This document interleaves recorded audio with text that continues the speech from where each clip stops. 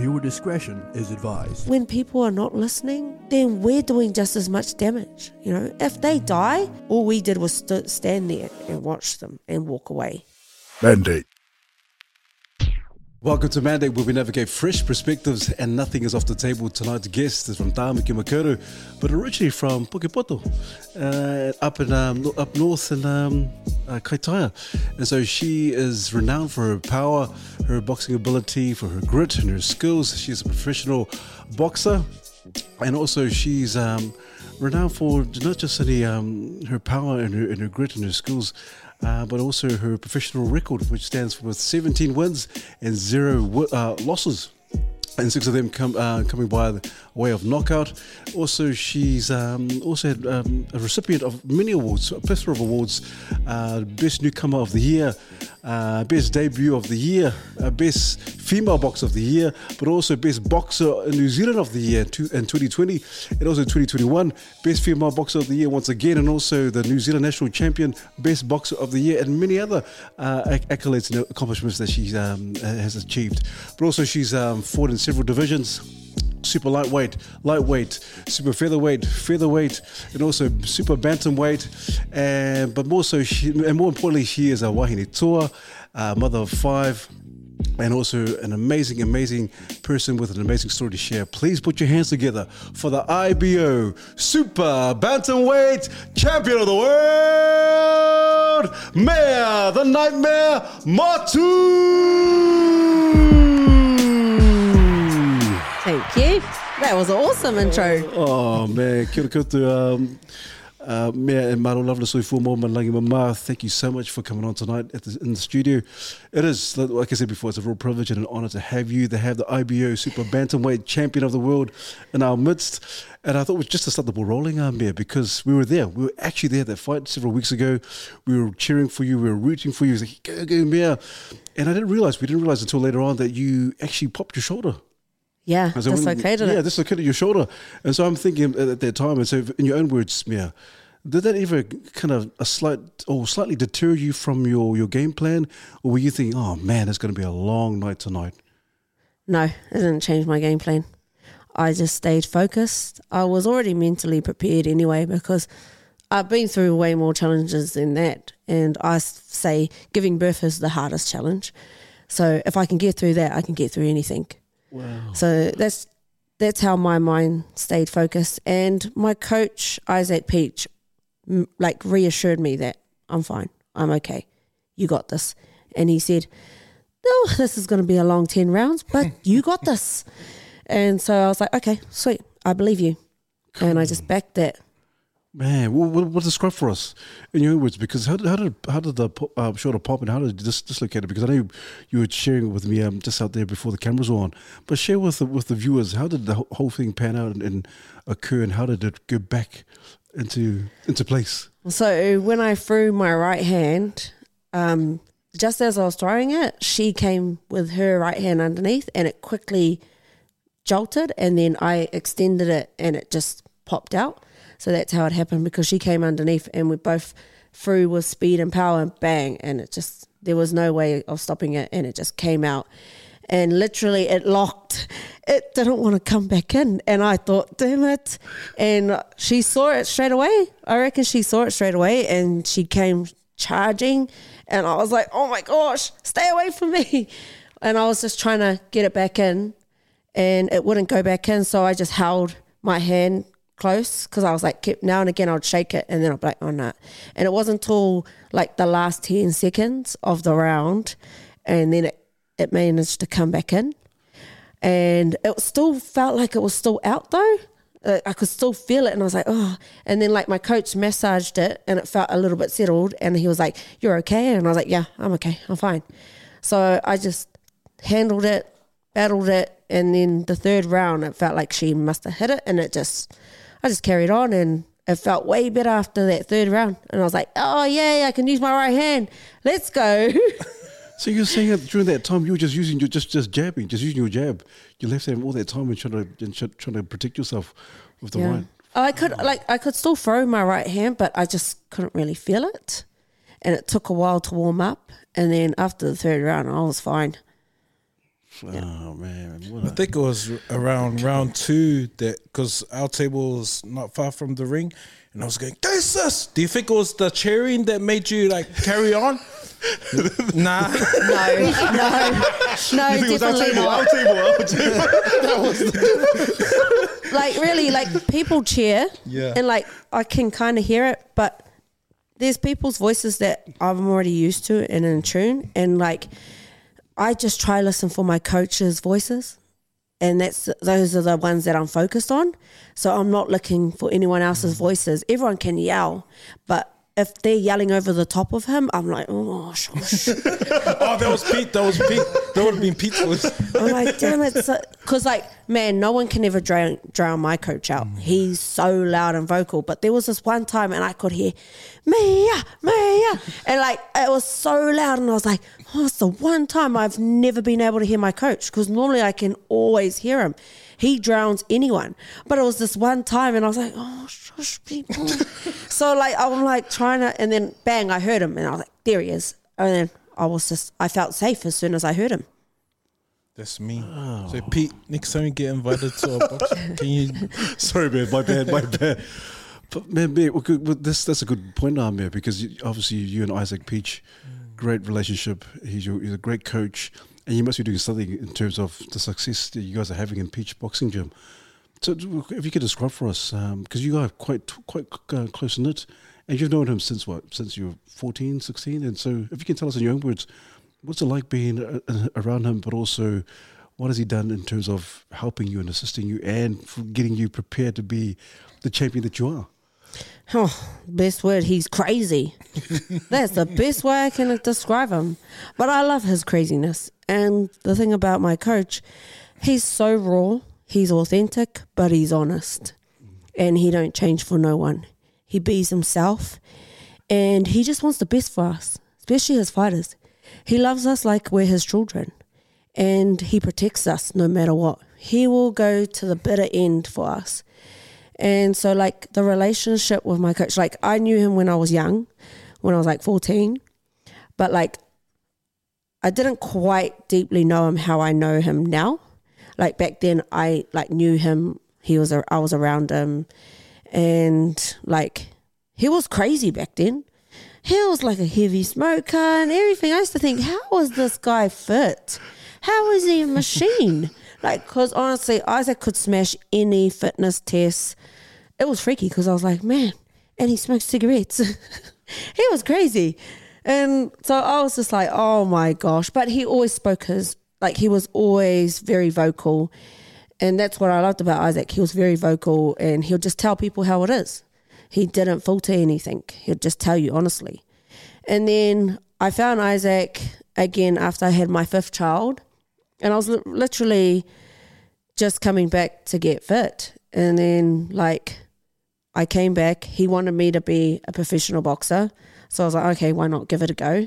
I gave it a go and we built a really strong relationship. Like, Isaac's like my best friend, you know? I look at him like he's like my brother, you know? And Alina, his wife, is like my sister. You know, they're so protective of me. They only want the best of me. Like, literally when I opened up about my story and what I had been through, Isaac clearly said to me, he was like, you're never going to go through it again. Me and Elena are here to protect you. Peach Boxing's here to protect you. We'll do anything to make sure that never happens again. And when things have tried to happen to me, him and Elena are the first people straight on site before any police or anybody. Literally, I ring him and he will zoom down there as quick as possible and he'll be there and he'll rescue me and he'll just make sure that not just me, but my kids, my family are okay. We're in a good place. So, you know, that's a good, strong relationship. And he does that not just for me, he does that for our gym, all his fighters. He does the best for us and he works really hard. Like, people don't see what Isaac does behind the scenes. He's amazing. I don't know how he functions. I swear he should have been in a mental ward because the amount of people he deals with, like my coach, he's a plumber, and he's a boxing promoter, really. That's how I feel, because he runs his own boxing and he's a boxing matchmaker. Then he has to deal with all the politics, you know, amateur and pro, which is just crazy. And he's always going toward them, because one thing about Isaac, he hates liars. We all hate liars, and just be honest. If you don't like him, you don't like him. He likes people, he'll respect you more if you tell him the truth. But don't be fake, because he can smell it and he can see it. And he just won't respect you if you're going to be fake and you're going to lie to him. Jeez. Because that'd be quite rare. Yeah. Like you think of promoters and coaches, and sometimes coaches probably might not have the best interest of their actual fighter, and thinking about the money and the dollar signs. Oh man, if I can use this boxer to make me a lot of money. But it sounds like Isaac is real passionate about his fighters, and Jerome said the same thing. He said the exact same thing. Man, I'll stay loyal. If I go to the States, I won't change stables. I'll stay with Isaac. So, 100%. That's awesome. Hello, That's awesome. I got the tattoo of our gym on me. Hey, did you? Oh, Yeah. oh, Right on my wow, neck. wow. But that's because Isaac and his family have shown me what loyalty is and what trust is. You know, they've given me nothing but compassion and love, and nurtured me and shown me what life's all about. They've even given me the tools of like how to run my own business. You know, there's like, because I didn't even know how to pay a bill or anything. And him and Isaac and Elena have taught me that. You know, and I can't, like, some people are like, I thought I was going to drown, but no, Isaac and Elena helped me, and they're so protective.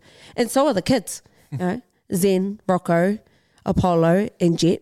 They're all four of the kids, they're so protective of me. And when I say like, oh, this person pissed me off, they support me 100%. They're like, oh, they were mean to Mea. How dare they be mean to Mea? So they got my back, and, you know, I just love those kids. They're amazing. Man, that's awesome. I remember reading about you and Zen in particular.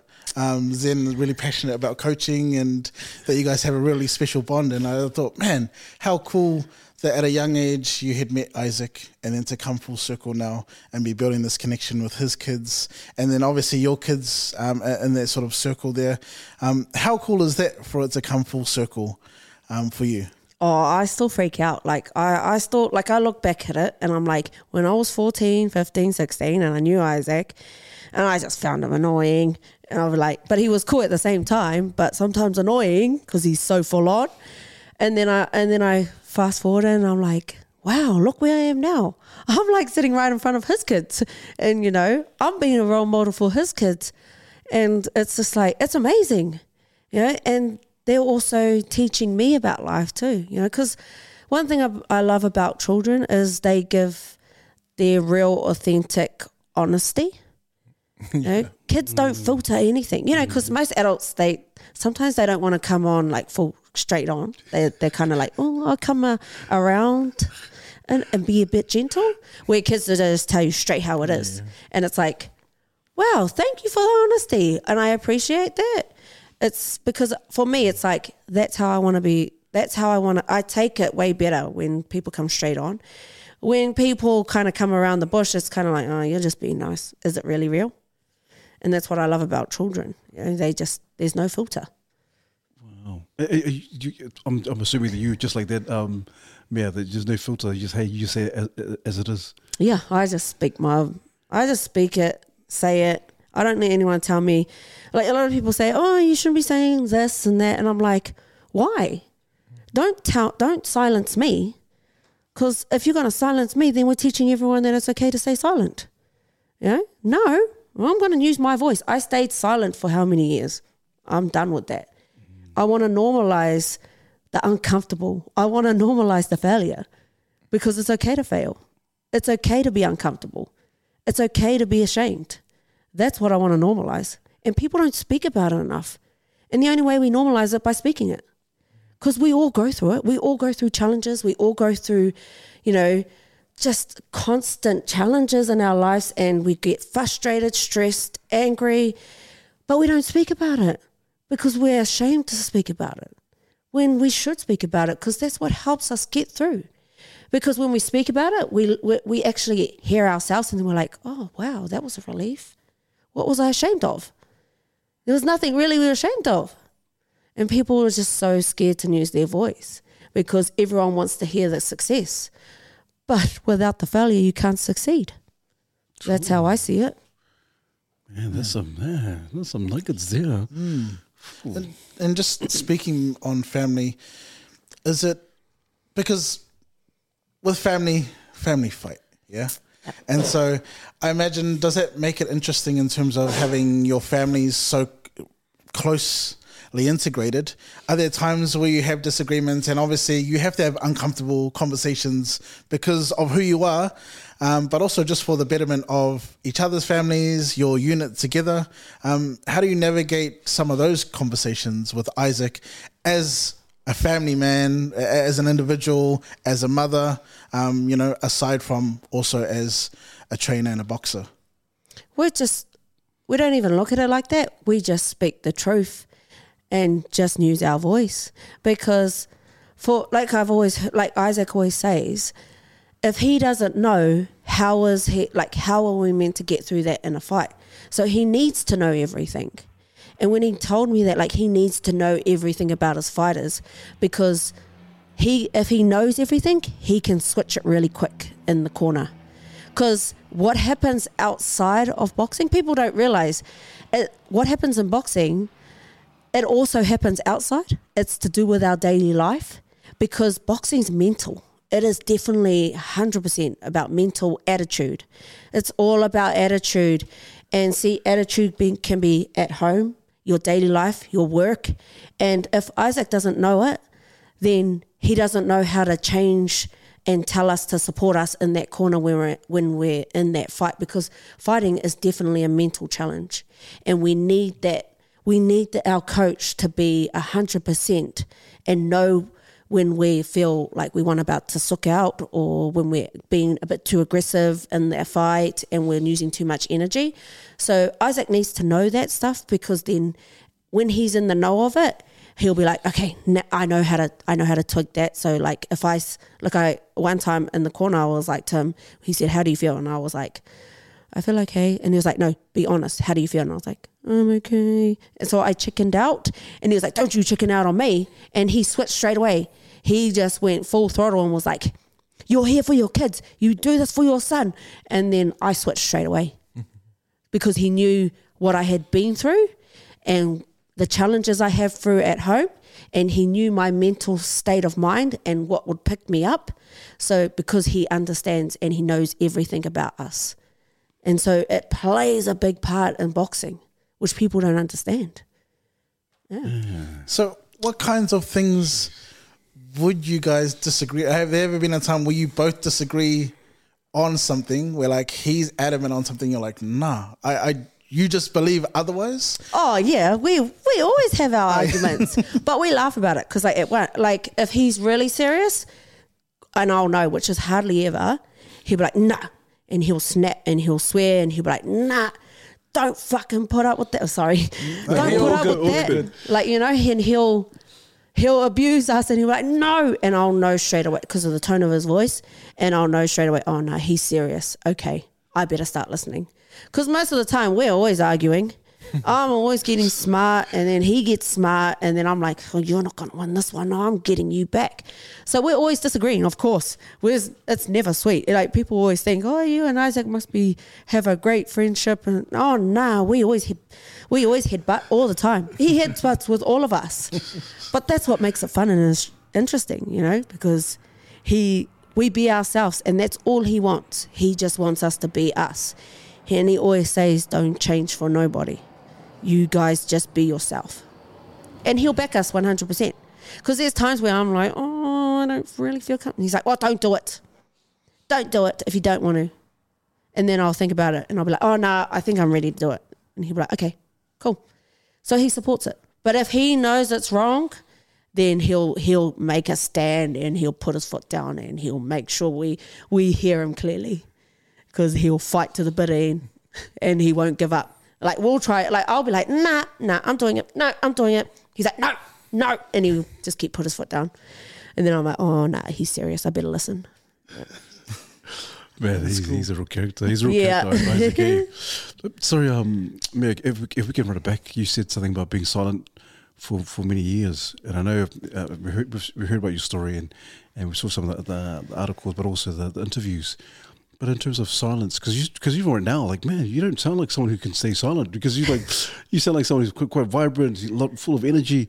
But in those times, maybe if you can just touch a little bit on why you were silent, but also the emotions and all the ordeal and the incident around you being silent. If you can just share with us, that'd be great. For those who've never heard it before. Oh yeah, definitely. So I went through domestic violence, and my partner at the time, which was my ex-husband, he's in prison now. He abused me physically and mentally, and controlled my life for about 8 to 10 years. And for 2 years, I was trying to get out of it. And I was in and out.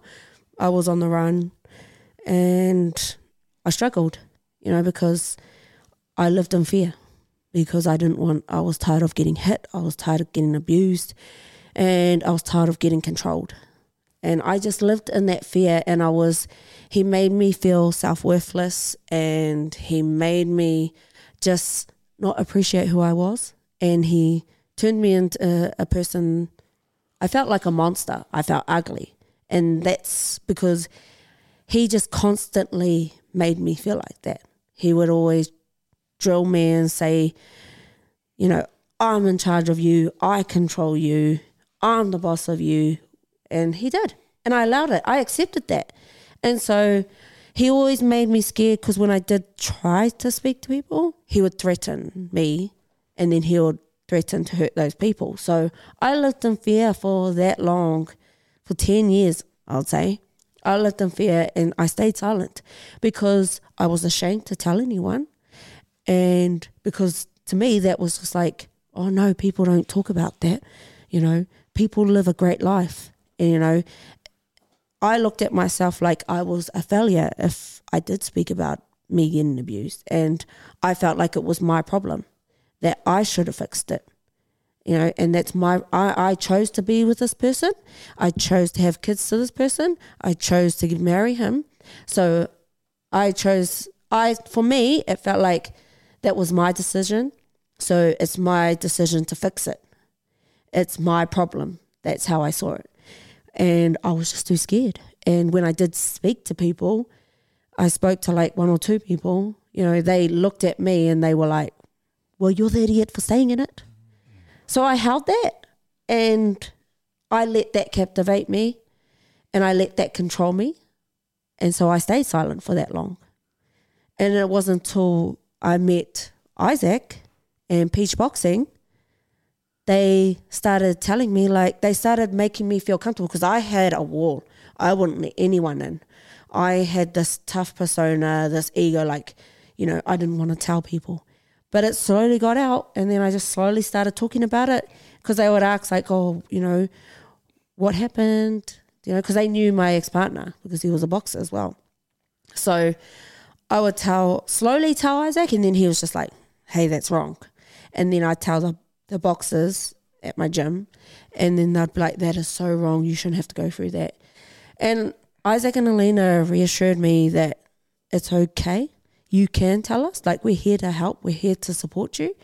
And when I did speak, I felt free. And I thought, is this all it is? I didn't realize I thought it was so hard, but it wasn't. There was real people that wanted to really help me and be there for me. And that was my coach, his wife, and my team, Peach Boxing, And the greatest thing was, I never valued myself for so many years.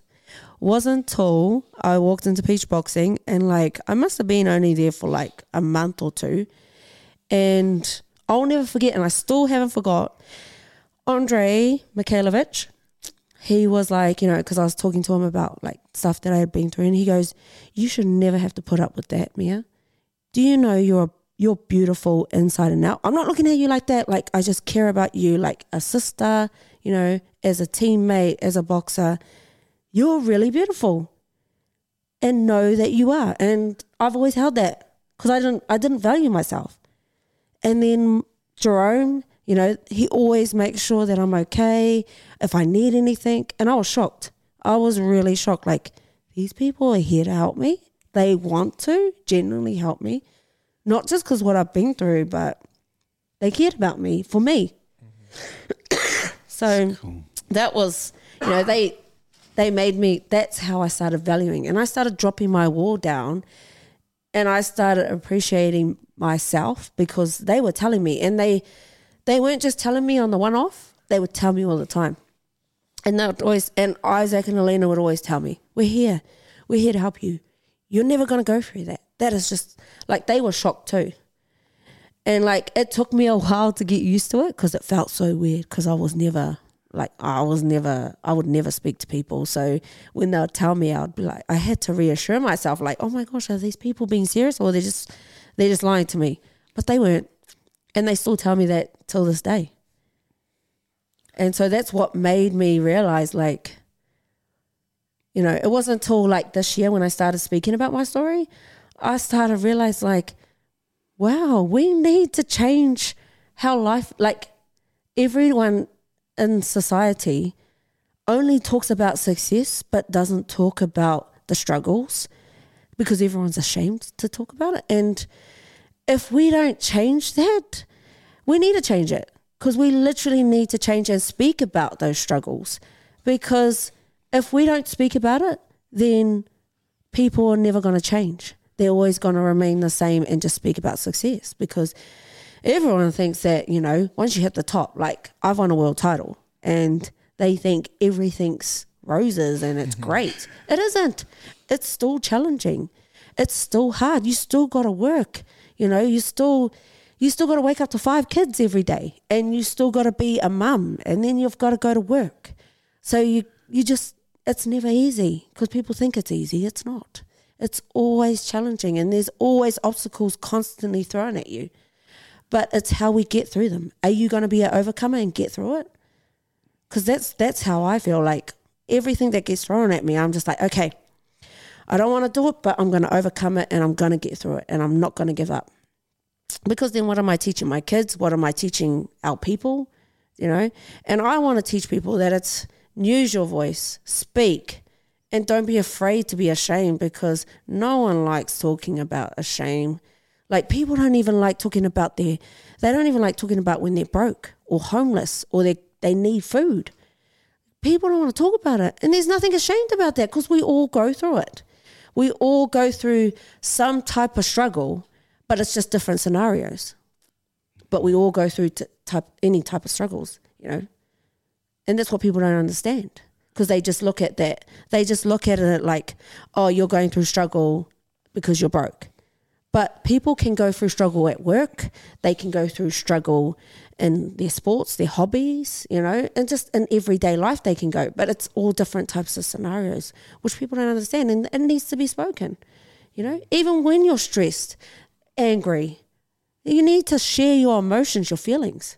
Because everyone thinks that you got to have this tough persona, like, you know, especially for males. Like, I feel sorry for men because, you know, they have, like, for them, everyone looks at them like they're the alpha, you know. They got to be strong. Don't show tears. And I say to my son, if you want to cry, a real man cries.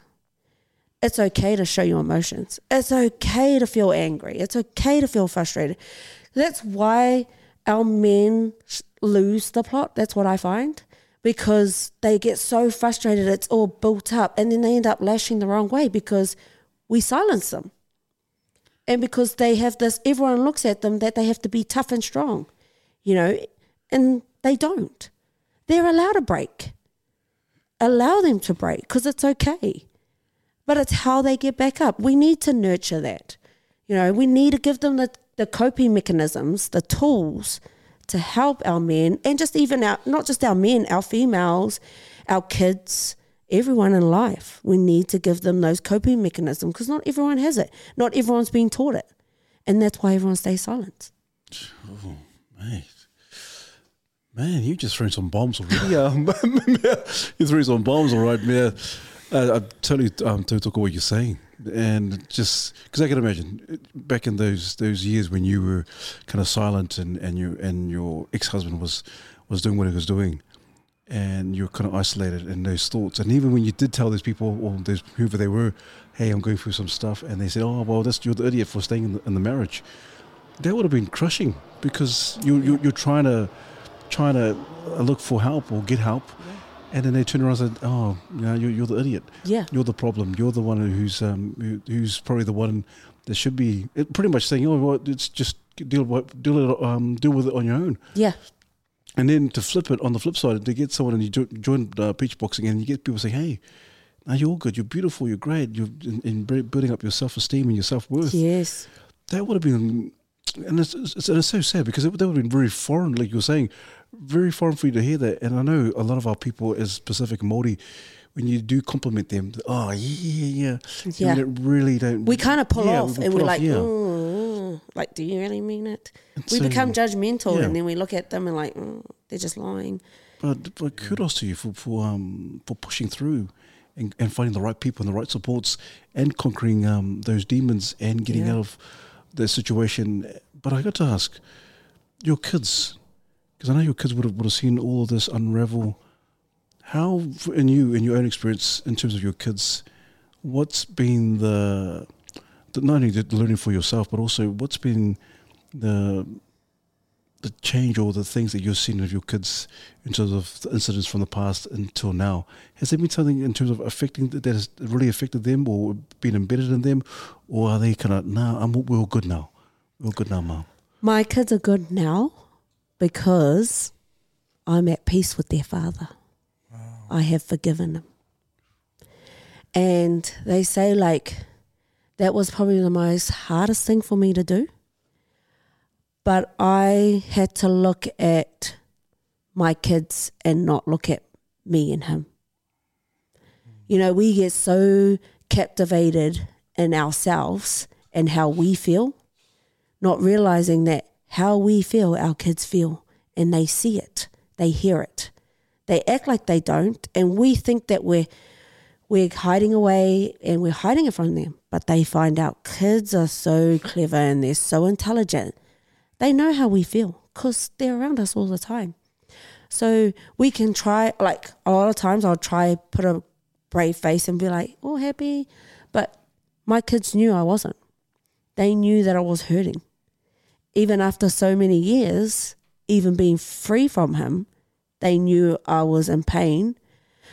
But at the end of the day, that wasn't their fault, you know, and they felt stuck in the middle, which I didn't realize till last year, you know, and it felt selfish of me because I was like, wow, I'm stopping my children. I'm controlling my children's feelings. I'm controlling them and holding them back from their father.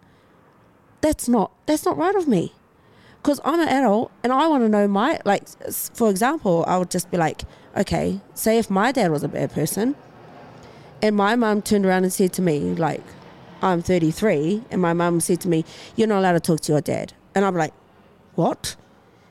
I'm an adult. Who are you to tell? Like, he's my dad at the end of the day, you know? So I had to look at it and not put my feelings in that.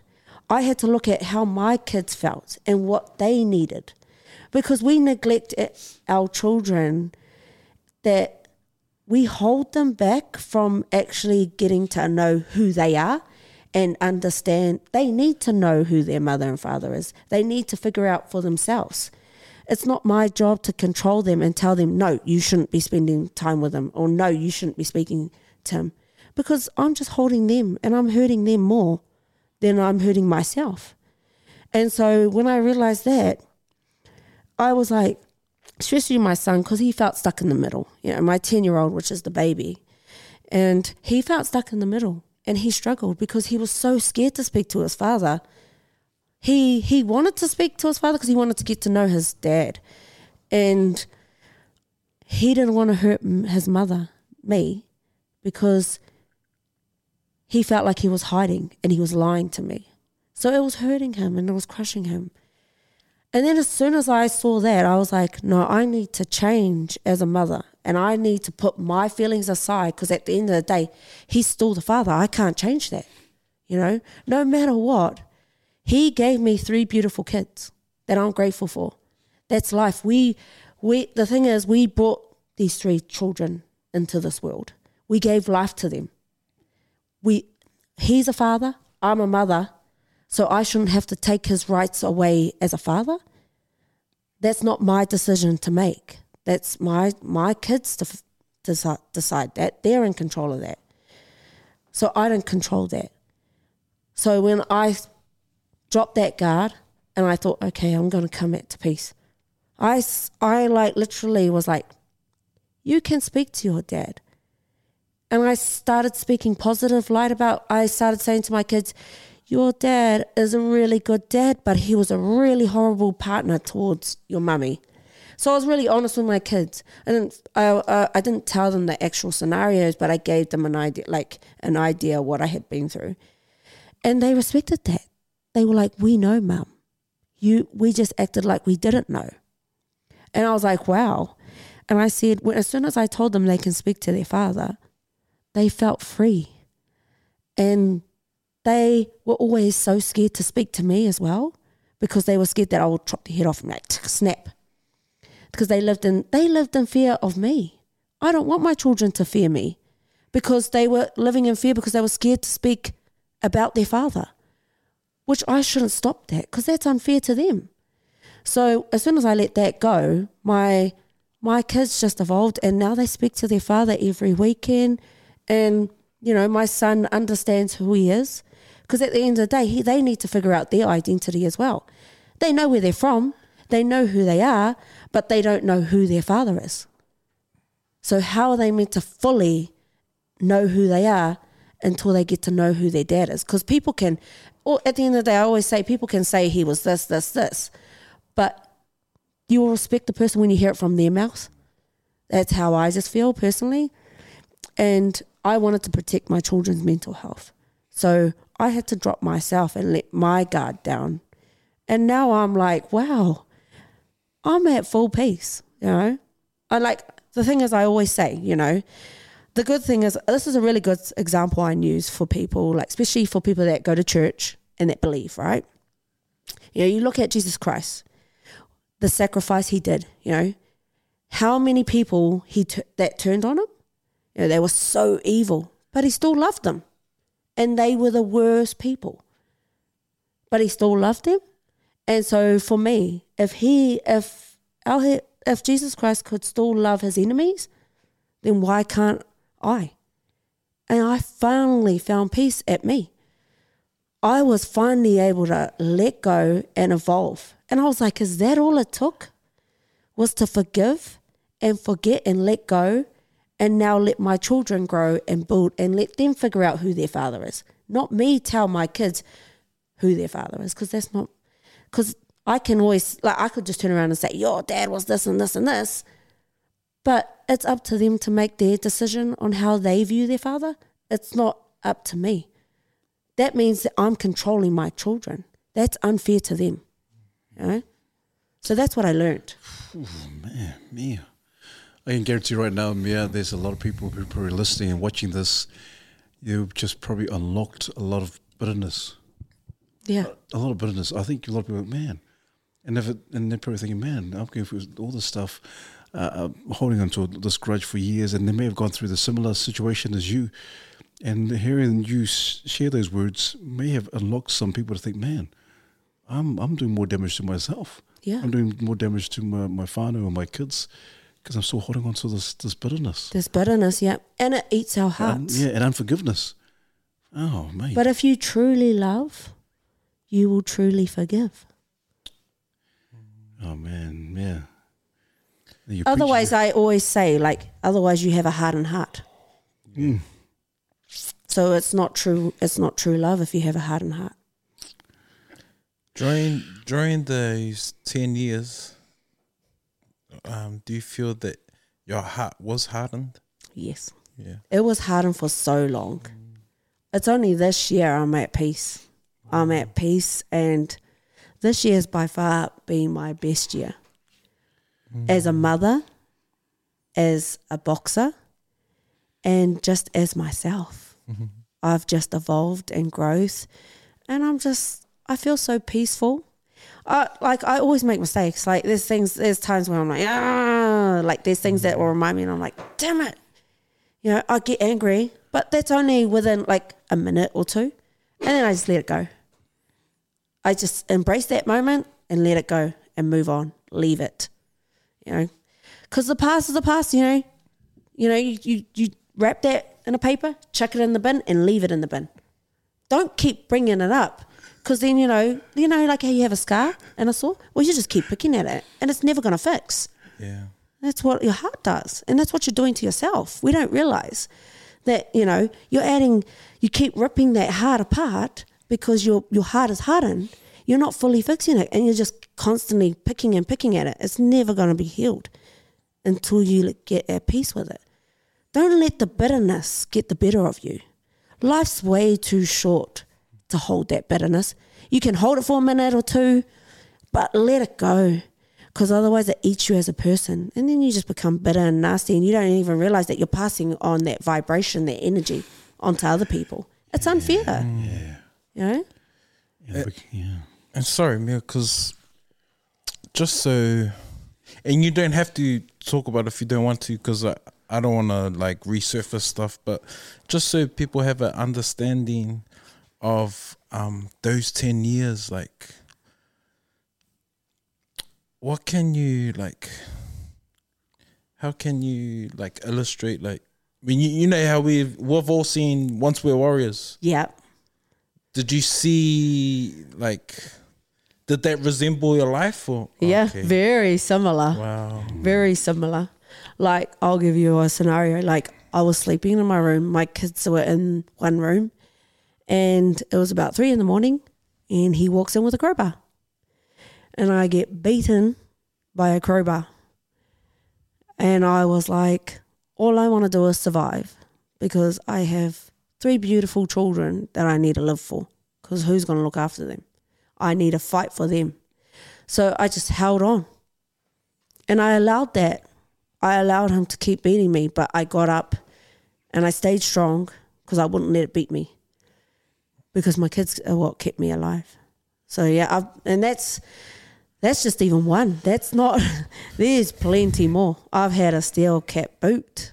I know what it's like to be dragged by a car and being tied to a rope. I know what it's like to be drowned in the ocean. And I know what it's like to be left deserted in the middle of nowhere, and you're trying to find your way back home. So that's the life that's just a little bit of what I've endured. But I don't let that defeat me.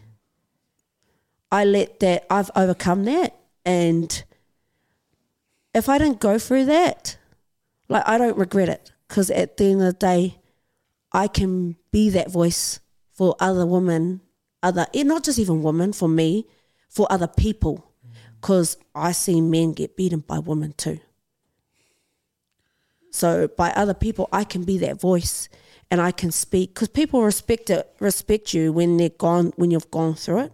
But if you're just going to tell people, like, you know, you go to shrinks and stuff, and for me, if I went to a shrink, or I wouldn't go to a counselor or anything, because I would be like, have you been through what I've been through? Do you understand what I've been through?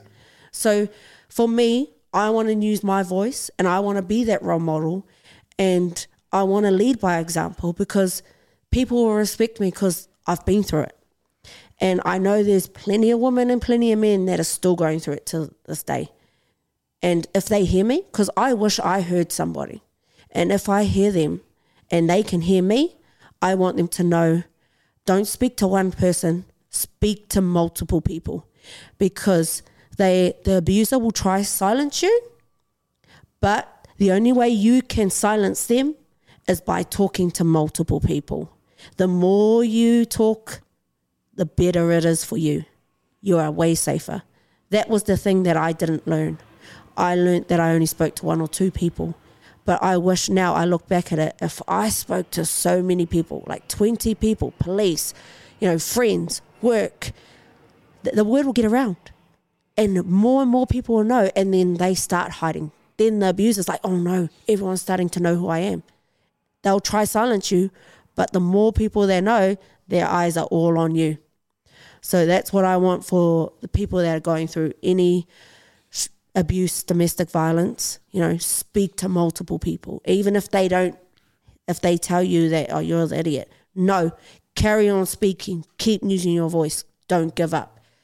You know, fight, because you didn't hold on for this long. So carry on and keep going. Trust us, and thank you, because, you know, the saddest thing about the story is that this is a reality to a lot of our families. Yep. And this was a couple of years ago when I think it was like 1 in every 5 homes experienced domestic violence. So you can walk down the street, every 5th home, someone's experienced some sort of domestic violence. And, you know, you're getting all these accolades now, and people see this, the glory, but they don't know the crap that you went through. And we've just met you tonight, like, personally, and you are beautiful. You're this, you know, there's this gracefulness that comes, that oozes through you, and just hearing a little bit of your story is like, man, it gives hope to that woman, to that man, to these families, to these children who are going through the same thing. That there's this hope, and you being that voice and that advocate, it's oh man, it's amazing. Powerful, man. And like every time I look at you, like even when you're talking, and I didn't even know the story, I'm like, I was getting emotional. Okay, man, this person is amazing. Thank you. And like we got daughters, we all have daughters, and I got an 18-year-old daughter, and you know, I'm blessed that we get to meet someone that our young women get to look up to. So thank you so much, sister. I think they should be doing a movie on you, man. Thank you. I reckon one day they will, but such a amazing story. And what is, like, you went through all of that. A lot of people would have wanted to give up. Yeah. What was, other than, so it was your children that made you hold on? Yeah. So like the biggest thing, you know, what gave me the biggest strength was my daughter, and she still to this day has not forgotten it. She put her life in front to save her mother. And the courage, she was only 8 years old at the time, the courage and the strength that my daughter showed me, I was like, why can't I do that for her? And she's only 8 years old. And she wanted to sacrifice her life for me. And I was like, no way. I am going to be resilient. I'm not going to back down, and I will fight to the bitter end, and I will sacrifice my life because my daughter was willing to give up her life.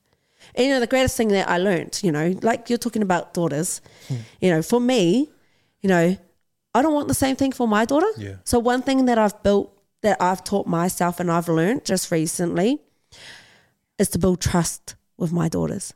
Like, you know, my daughter, she was like, there was one challenge that she had at school. You know, she had a vape, and she's only 14 at the time, and she had a vape, and she gave it a go. And because her friends were doing it, like the teachers told my mum, and then I found out, but I was the last one to get home, and my mum went off at her, and I was like, I snapped, and I said, don't you ever yell at her. I said, listen to her. I said, you need to listen to her. Don't yell at her. So I pulled my daughter aside and I said, it's okay. I said, don't listen to Nan. Don't listen to anyone else. Mum's here to listen to you. It doesn't matter if you vaped or if you didn't. Just be honest with me. I just know that I'm here, and I'm not going to get angry. I'm not going to ground you. I'm not going to tell you off. I just want to hear you. So she spoke to me. She was scared. She was so scared, you know, because we built that fear in our children. And so as soon as she told me, I did it because I vaped. Yes, Mum, I vaped because I thought it was cool. And I said, is that it? And she looked at me like, because I wanted to go off deep down. I was like, I was really angry. I wanted to ground. But I had to make sure that the way I approach it, because I want my daughter to trust me and come to me about anything. So when I'm looking in her future, So when she does meet somebody, she's comfortable at telling me like, oh, mum, this guy lifted his hands at me. Oh, this guy yelled at me. And I can talk to her. She can come to me comfortably. So it starts off with baby steps first. That's what I learned. And I was like, well, I need to start now before she gets older.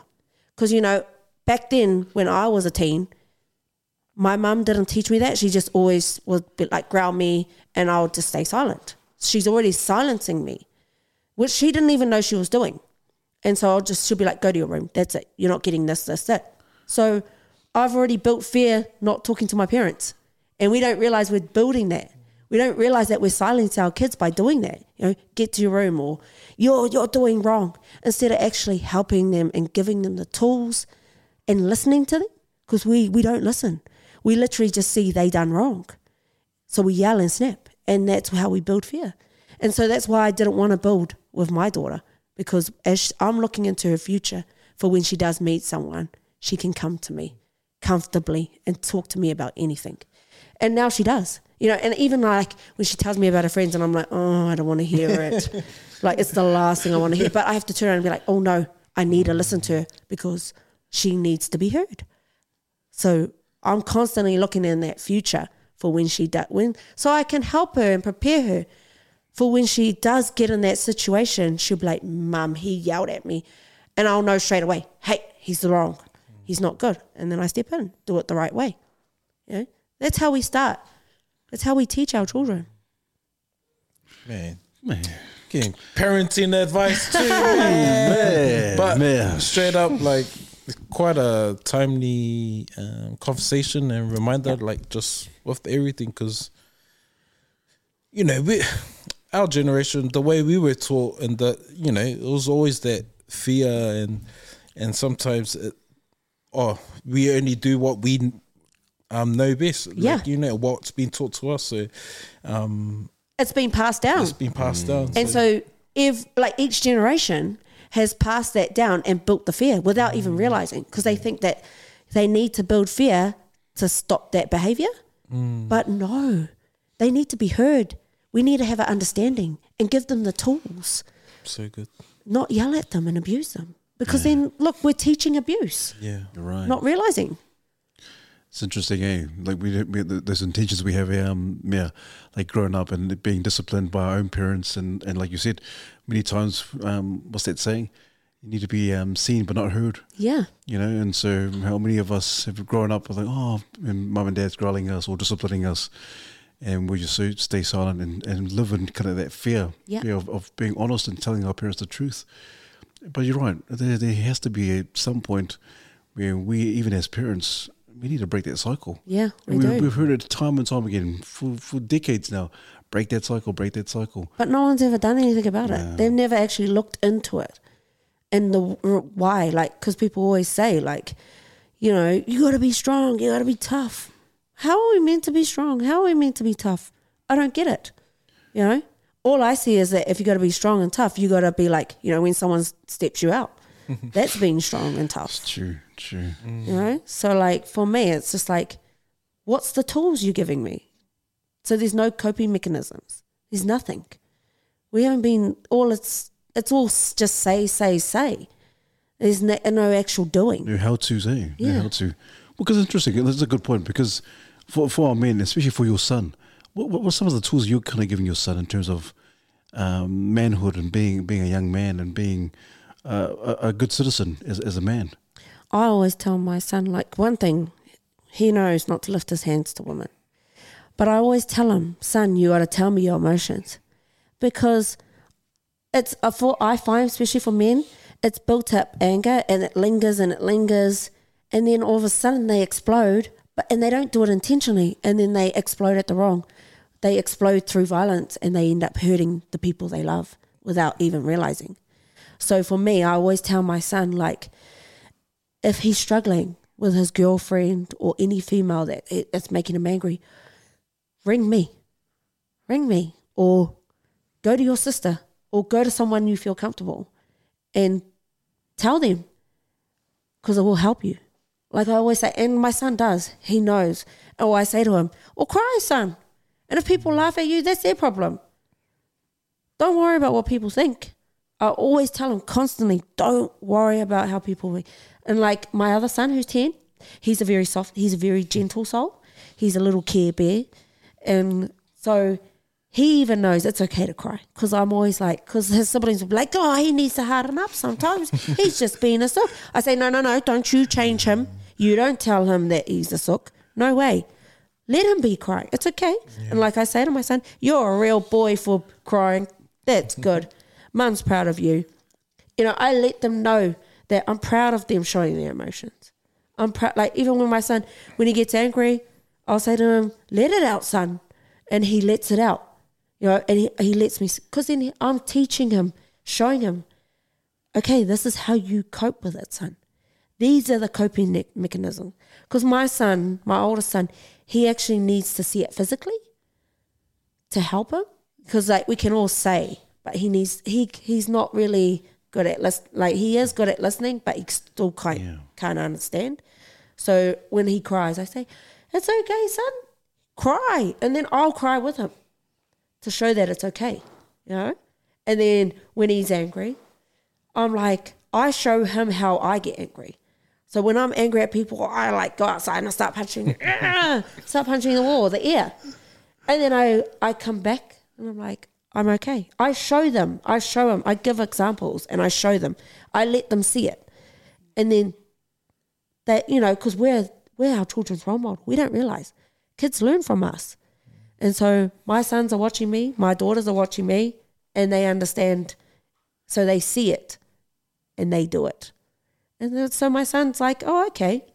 So they understand. And that's the tools I give them.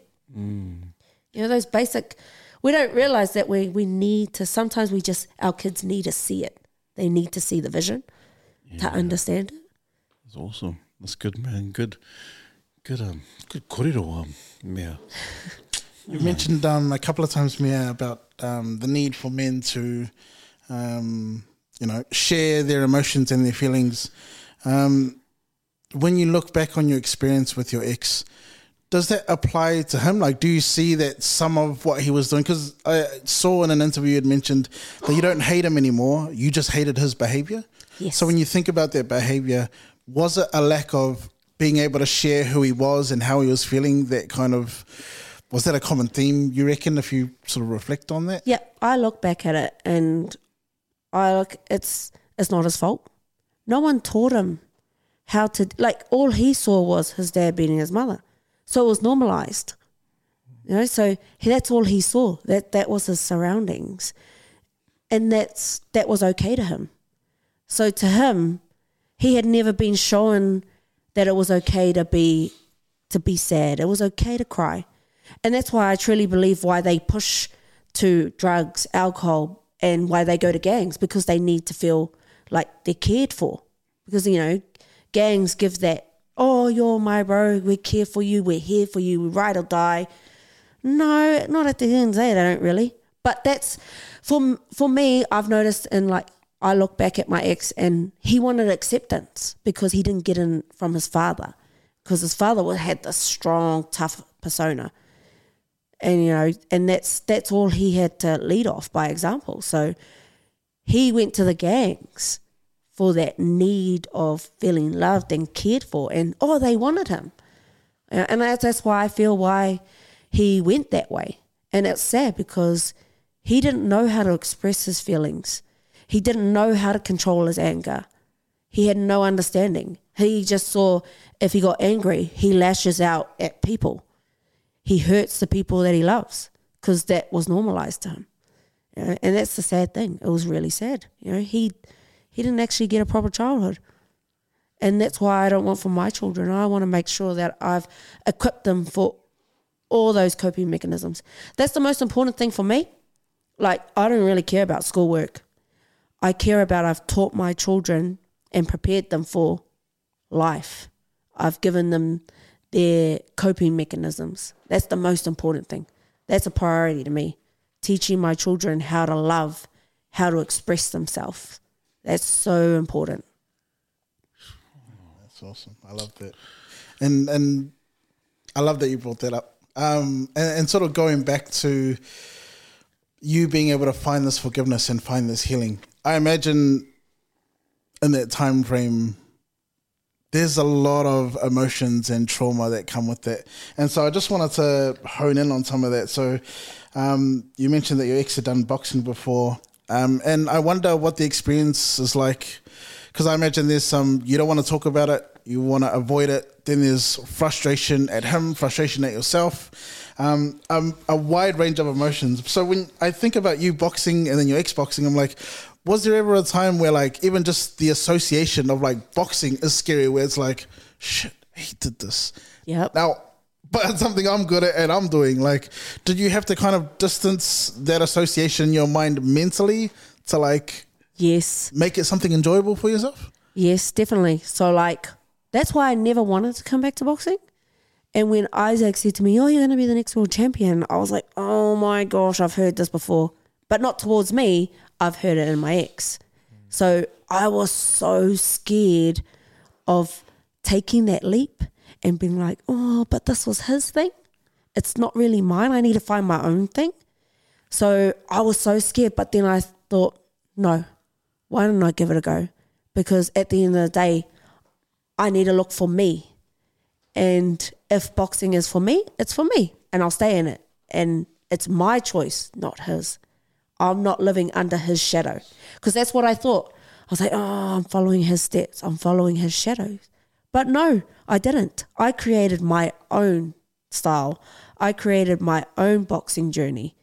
You know, I didn't live under him. I didn't live under his shadow. But the first couple of weeks, I'd say the first 6 months, I kind of felt like I was living his shadow.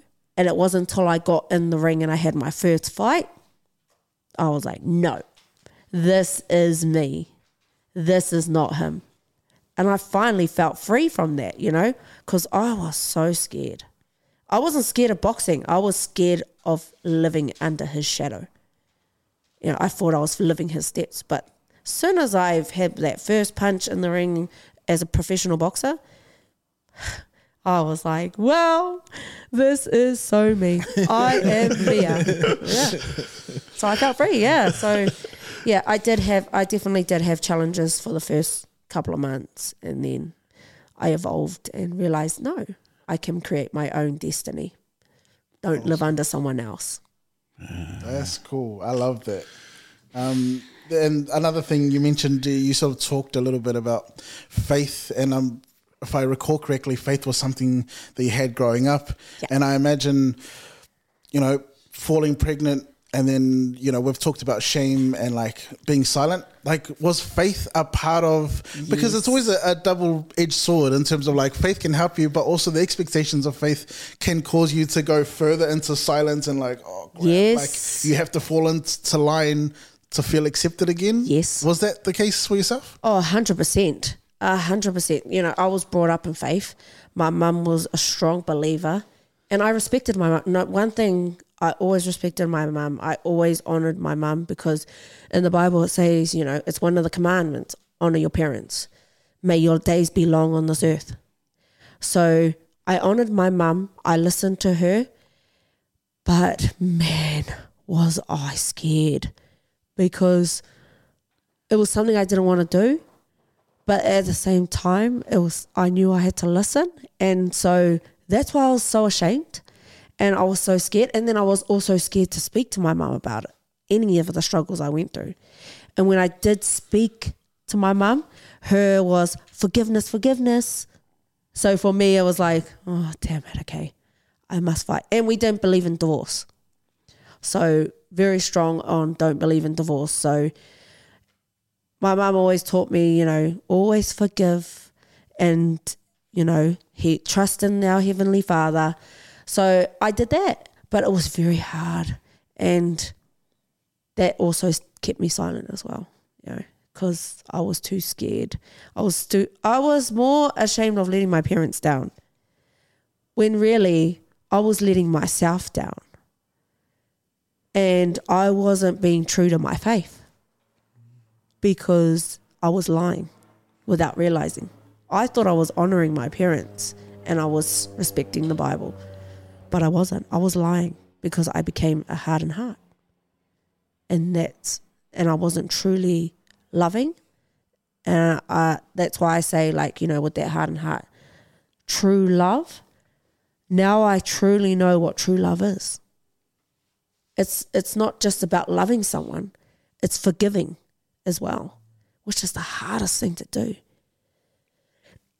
So, yeah, faith had a big, that was 50%, I would say. 50% of part of like my struggle of shame and embarrassment.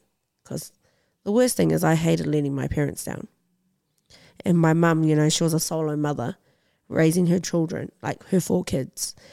And I appreciate what my mum did. And, you know, the greatest, like, I was angry at my mum at that time. But now I'm happy because she taught me about faith. Mm-hmm. You know, and faith, without my faith, if I didn't know that knowledge, then I wouldn't be as strong as I am now. And I wouldn't be as so forgiving. Because faith also taught me forgiveness. So without faith, I wouldn't have learned that. That's cool.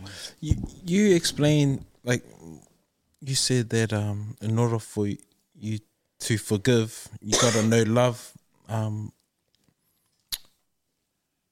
Where did you see that love? You've explained it in your kids and through the people at the gym.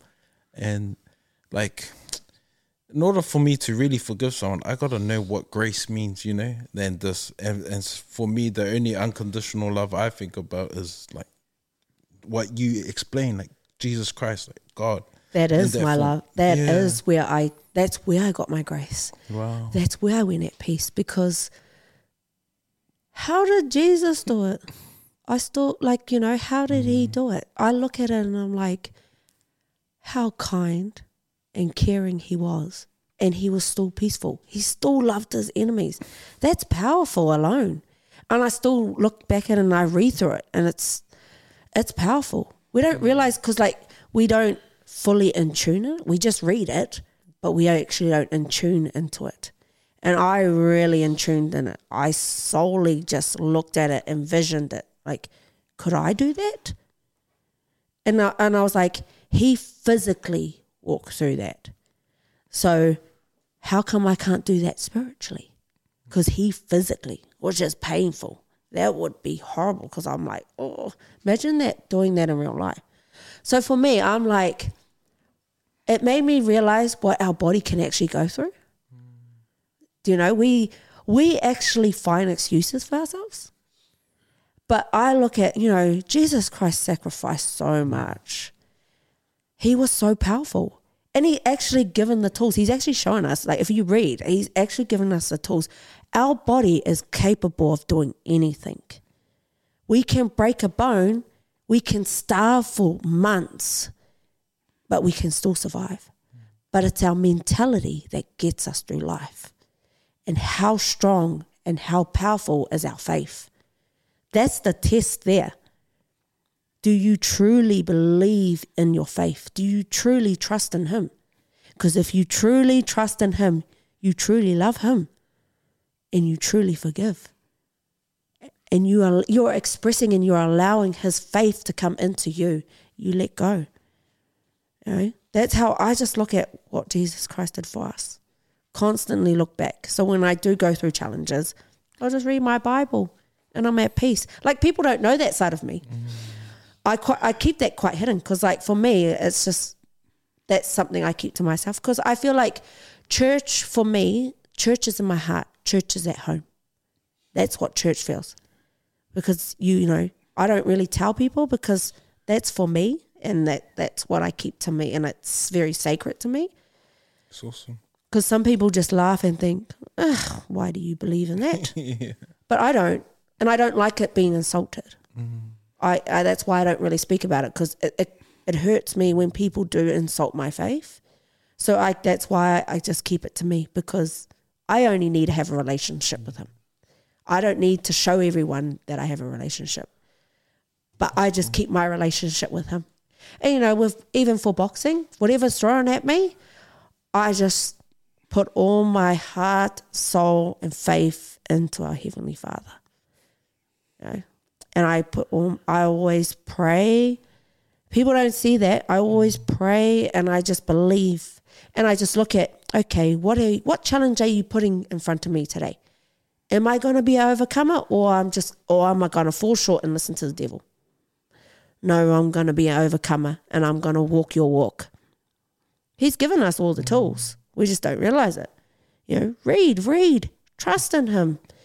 He throws challenges at us to test us, to put us, are you really for him? He's all about love. And the greatest gift he gave us was love. Why can't we give that to people? He loved the people that hurt him, that stabbed him in the back. So for me, that's true love. And I just always remind myself there. Read our Bible. Man. Nah, you know why I'm laughing in my head? Because I'm convicted and I was going, oh, God, did you send this one tonight? I go, oh, she preaches to me. Forgive me, God, for my sins. But shots, and I like how you share it because you don't see many people talking like this about, like, we don't normalize some of the stuff we're going through, but we also don't normalize our faith because it's been taken away from us and it's been mocked apart, and at the same time, and people don't understand unless you have this relationship. Then, I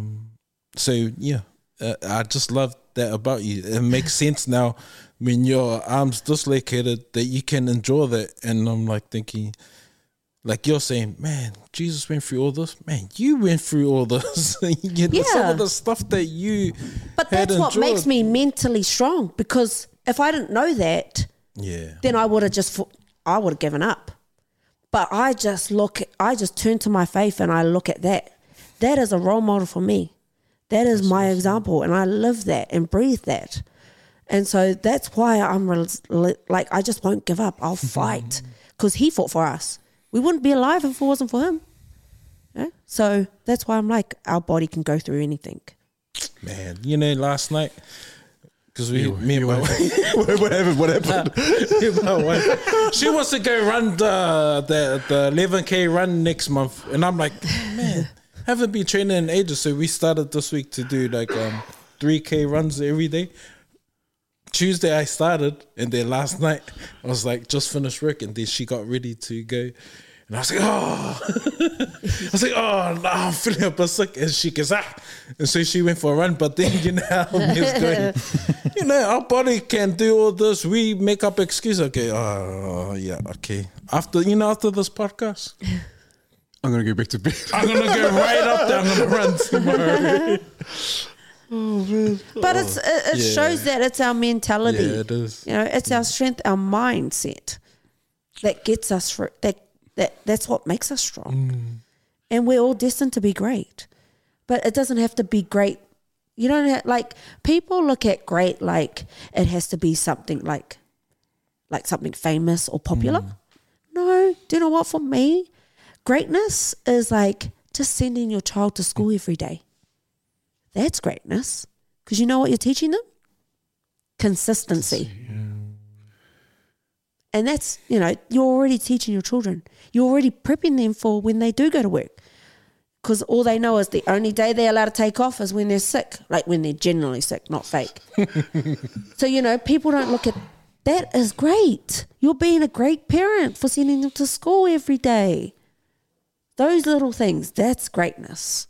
That's what doesn't get recognized, because everyone thinks it has to be, something famous, like has to be a world title, things like that. No, doesn't have to be that. Man, to be honest, I wasn't even expecting this kind of call at all. I was like, oh, cool, we talk about the world title and defending your title and your championship. But look, you're throwing bombs, you're just sharing things that past guests that have not shared, even in terms of faith. Now, I don't think many people have talked about faith. I was all saying that, but the negative side of faith, which is that's a big part of like our people, but also like why people are hurt. Because also you found this love in a gym.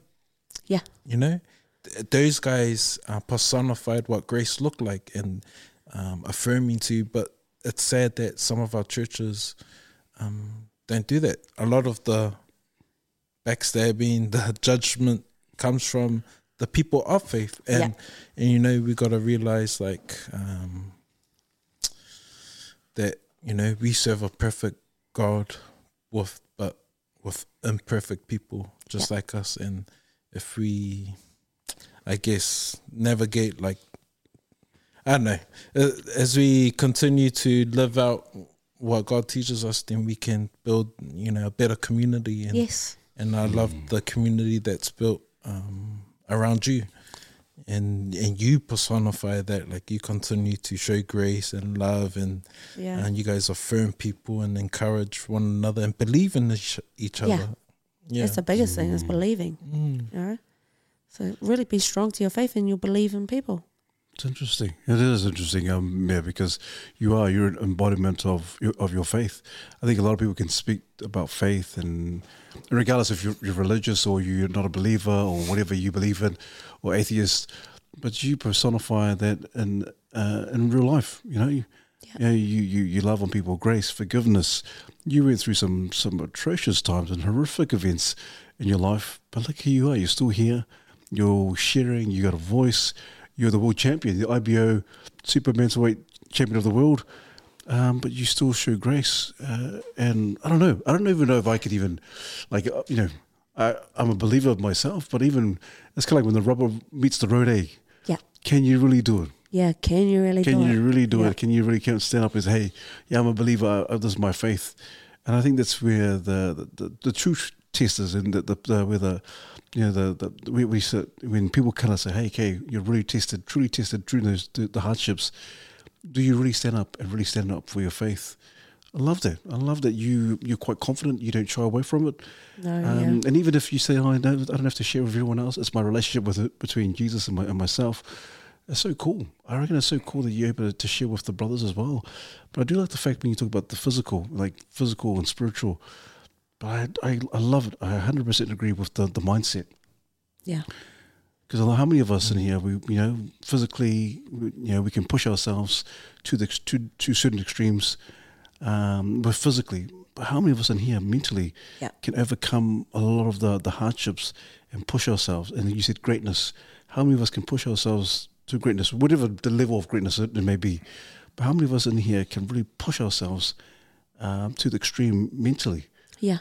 And so, for you, do you feel like you've reached that kind of maximum, or do you feel like, man, there's so much more that I can do? So much more. There's so much more for me to give, and I'm not stopping. And like, one thing I've really learned in my faith: don't limit yourself. Don't limit. People will say, "Oh, but you're getting too old." No, don't you put a limit on me. I refuse that. I refuse that for me to be limited. So I don't do that for myself.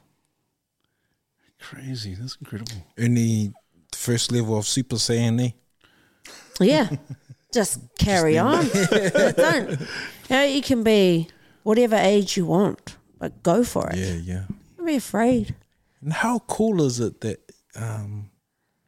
you headlined a boxing event? Yeah, that's cool. Jeez. I'm still shocked at that. I still can't believe it. I'm like, yeah, I beat the boys. and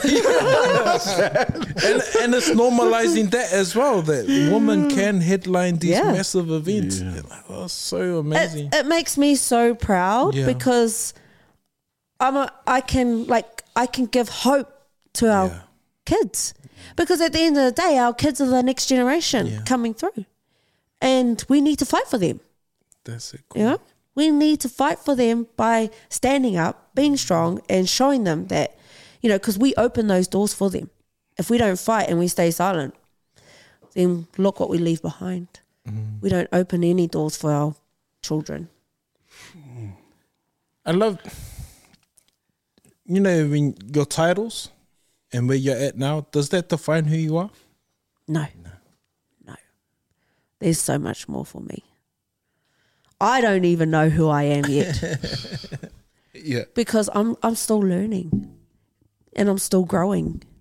And it's amazing because like I'm just like, yes, I'm a world champion, but I feel more like a world champion. Like boxing's like the vessel, but I can be that role model. I can lead by example and show that it's okay to be not okay. You know? It's okay to show struggle, because I don't know, but I haven't seen it in athletes or, you know, famous people. Like, no one talks about it. And like, I wish they did. I wish they talk about the struggles, because it helps our children, because then they look at, you know, because there's kids that are going through real hardship and they're getting beaten up, you know, or all sorts. They're going through real hard times. But they can look at me and be like, there is hope. I can be where she is because she's been through hardship. Even for our people, you know, people that are like me, it gives them that hope that, oh, she's been through that, so I can do what she's doing. You know, it doesn't have to be boxing. It could be in business, work, hobbies, and anything. You know, I want to be that voice. I want to change that narrative. I want to make the change by normalizing failure, by normalizing embarrassment, you know, normalizing that uncomfortable.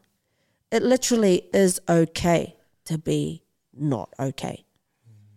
That's just how I feel. I love that. Hello. You're an entrepreneur as well. You're a businesswoman as well. Are you running your own business, Mea? No, so like Isaac's just teaching me, like, so I've opened my own business because as a professional boxer, and like I've only just learned.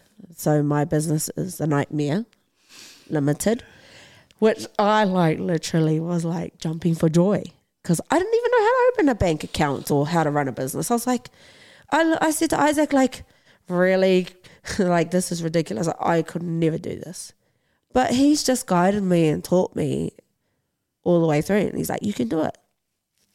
And so it's amazing. Now I've got my own little business, and I still freak out. I still wake up and I'm like, well, see.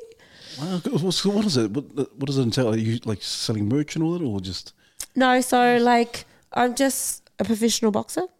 Yeah. And then I'll just evolve from that. Yeah. Yeah. That's your brand. That's my brand. Nightmare, yeah. My brand. So that's where we started, which is really cool. And Isaac said there's so much more to come. Yeah. And I was like, I believed in that and I uphold that. And I'm like, yeah, there is. Of course there is. I'm not giving up here. I'm 33, but I feel like I'm 22 and I've got so much to give. And there's so much more to come. Yeah. I'm inspired by it. That's really inspiring, Mea. Yeah. You've mentioned a little bit about a lot about how Isaac operates and a lot of the things that he's taught you along the way. And you mentioned before about how Isaac had changed from when you'd met him earlier to how he is now. I'm curious about what Isaac has learned, because I'm sure it's a two-way street. Even if I'm not sure if he admits it, but I'm certain that it's a two-way street in terms of he will help you, but you guys will also help him in a way. What are some ways in which you've been able to give back or help Isaac, or something that Isaac's been able to learn from you? Oh, I feel like just me being myself. And the cool thing is I'm like, just for me, like, I'm not a girly girl. I don't like dresses or anything. So like, I'm always like, I'll dress up like me. If people tell me I need to wear a dress and stuff, I'm like, no, I'm going how I want to go. And I think like the same for Isaac. He's like, nah, okay, well, my little Māori girl, she's hoary. So she's going hoary, I'll be hoary, because that's how we feel comfortable. So like, there's a lot of things. I think there's a lot of little things that we like, that I've helped him, even though he's given so much, but there's a lot of things. And I help in the gym too. You know, I'm just as good as a coach as him. Definitely. But he's taught me all the coaching skills. But yeah, I'm really like, I help with all the boxes as well. And like, I just get into their heads mentally and like make them relentless, because I'm like, don't you give up. You can fight this. Do you believe in yourself? Don't you doubt yourself? And then like I'll manipulate and be like, they're coming here to knock you out. And I'll find things like, what makes you angry? And I'll say it and like they'll tell me and then I'll be like, this person said this about you. And they switch straight away, you know? So I'm good at, I'm good at that. So yeah, I think that's what makes me a better coach. You laugh at me. I was just wondering, I was going, can you coach Pete? Like, what would you say to Pete if he was getting ready? Yeah, man. We'll say, give me that pep talk in the corner. If I'm down, we're down several rounds, and like, oh man, I'm losing. What would you say as a coach? What would I say as a coach? Yeah. I'll turn around and say, do you believe in yourself? Do you love yourself? Are you determined? Do you really believe you can do this? Do you? Yeah, coach. Yeah. Are you strong? Well, show me that you are. Show me that you're strong. Show me that you're a lover by letting it go.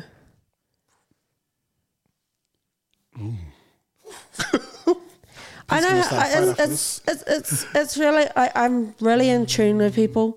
I know like there's things like for some people they don't want to hear the negative. They want to hear the kindness. That's what encourages them. Some people want to hear the negative. So not everyone's the same. Yeah. Each person's different. And so for me, I felt like you were more of a gentle soul. And kindness is what boosts you. Yeah, I was going to give him love, the right hook. Yeah. But you know, for you, that's what motivates you. That's how I feel. That's coming from my. So I normally go on how their energy, how they're feeling. I kind of pick it up like that. It's awesome, yeah. Real intuitive, eh? Yeah. So you got to really, really be in tune to that person and how you can trigger them. So yeah, because not everyone's boosters by negativity. Some people boost by love and kindness. And by knowing how great they are. Yeah. That's what builds their mentality. And then some are negative. Yeah. That's cool. You're getting a bit of a glimpse, a bit of a glimpse into the boxing world. That's cool. Would there be an opportunity if someone needed to get a nice slap in the face? Like, come on! If there's always that opportunity that would arise, and you think, man, this is the person and he listens to physical. Oh yeah, definitely. I've had that once. You? Yeah, I've had that once. No, like he's just because he was like my world title fight, and I was just like, why isn't she waking up? Because I was so like in la la land. I was like, because I was just focusing on like, oh my gosh, I'm tired. My back is hurting, and he's like, wake up, and I was like, oh, whoa. Oh, yeah, wake up. I'm fighting. So, you know, there's sometimes, that's why it's important for him to understand and know who we are, because he knows what triggers us. He knows when we're down or when we're like, we need to wake up. And then, like, he's like, for Andre, he's had to slap him and, like, just fully abuse him for Andre to be in tune and build courage and trust that what Isaac's saying is that he needs to harden up. So, and it does. It works. It works for Andre. You know, he loves it when the coach is abusing and yelling at him because that's how he switches and he becomes brutal. And then with Jerome, it's different again. Yeah, Isaac has to be a bit different again. So, yeah, I don't know how he does it because I freak out. It's amazing because it's like, and I learn by a great role, because my coach is a great role model. So I learn from that and I learn from him. And that's how I stay in tune with people. He's taught me that because I watch how he is towards us as fighters, because we're all different. We're not the same. So he changes. His voice changes. His attitude changes. It's all different between all of us. And it's really amazing. So that's where I've learned too. It's cool, man. Yeah. It's kind of cool hearing you talk about that in terms of like from the outside perspective, you know, we use the word abused in terms of like, you know, slapping, swearing, whatever. But the key difference being that the fighters trust his judgment. Yes. And because he knows them so well, he can tailor make the motivation, you know, the cues for motivation based on his intimate knowledge of the fighter. Yeah. It's really cool. I'm seeing parallels with like, I'm always biased because I'm a teacher by trade. So just seeing the parallels in terms of knowing your students and the kids and getting to know who they are outside of the classroom can help inform the way they learn and like tailoring the content so that it's digestible for them. Yes. Yeah. So it's That just is really so cool true. to see that for you guys and Isaac. So, Yeah. Yeah. That's So awesome. yeah, he's never done it to Jerome because Jerome's completely different to us. So it's amazing. He's always been like, he's real gentle with Jerome. He's very like, his voice changes, very toned down. With Russian, it's more aggressive. And then I feel like for me, it's in the medium, you know. It's only when I like wimp out or when I need a switch, he'll raise it and then he drops back down. But yeah, so he's constantly different. And that's why I feel it's important to know who we are, and it leads by example. So, you know, Isaac's done an awesome, amazing job, and he shows that in all our kids as well at the gym. It's amazing. That's cool. I love that. Jeez. Just when you look back to where you were 6 years ago, 7 years, 8 years ago, did you ever imagine you'll be where you are now? Like in terms of life, enjoying life, the way you are with your children, forgiveness, being a world champ. Did you ever see that light? Like, Never. I actually didn't see no light. I just saw I was going down and down and down. And I was like, how am I going to live? That's literally how I thought. Like, because I didn't know how to live. After I had fully left my partner and he just let go and left me alone, I didn't know what to do. I was like, oh my gosh, how do I survive? Because I had no understanding. I didn't know how to do it. So if you asked me 6 years, 2 years, 4 years ago, I literally thought I would still be in a hole, you know, or not even alive. That's how I visioned it. So it's amazing. Now I look back and I'm like, wow, I'm so proud of myself. well done. Yeah. And just if this episode ever comes across someone that is in that same position where you were, and if you could speak to that person, what would you say? What would I say? Don't be afraid. Get out. Protect yourself and speak. Use your voice. Go out there because you deserve so much better than that. Don't settle for that. Get out because that's greatness alone. You are strong. You are relentless. You are beautiful and you are great. And you deserve a beautiful life. It may not be beautiful to everyone else, but it's beautiful to your eyes. So go out there, fight for yourself, and believe in yourself because you don't deserve that. No one does. No one deserves to be hurt. No one deserves to be trashed. That is wrong. People like that are negative. That's not good for your life. Surround yourself in positive energy and go and get help.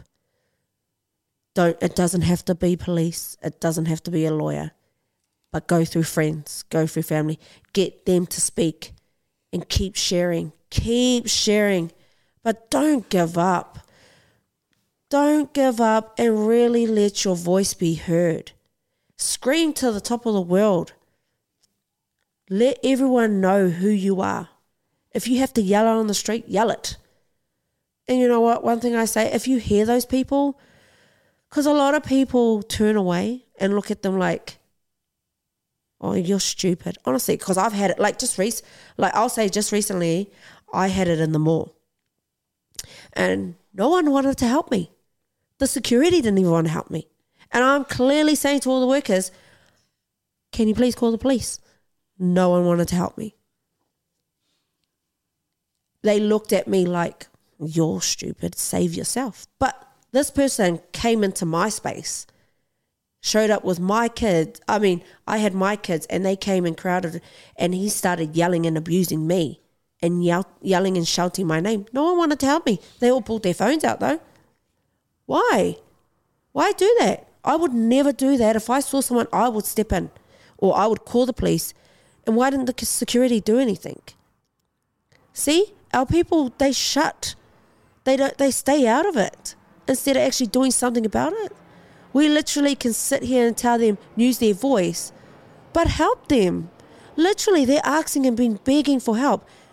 That's how people die, because we're ignoring them, because we're too ashamed to help them, or because we look at them and we view them and we assume that that's their choice.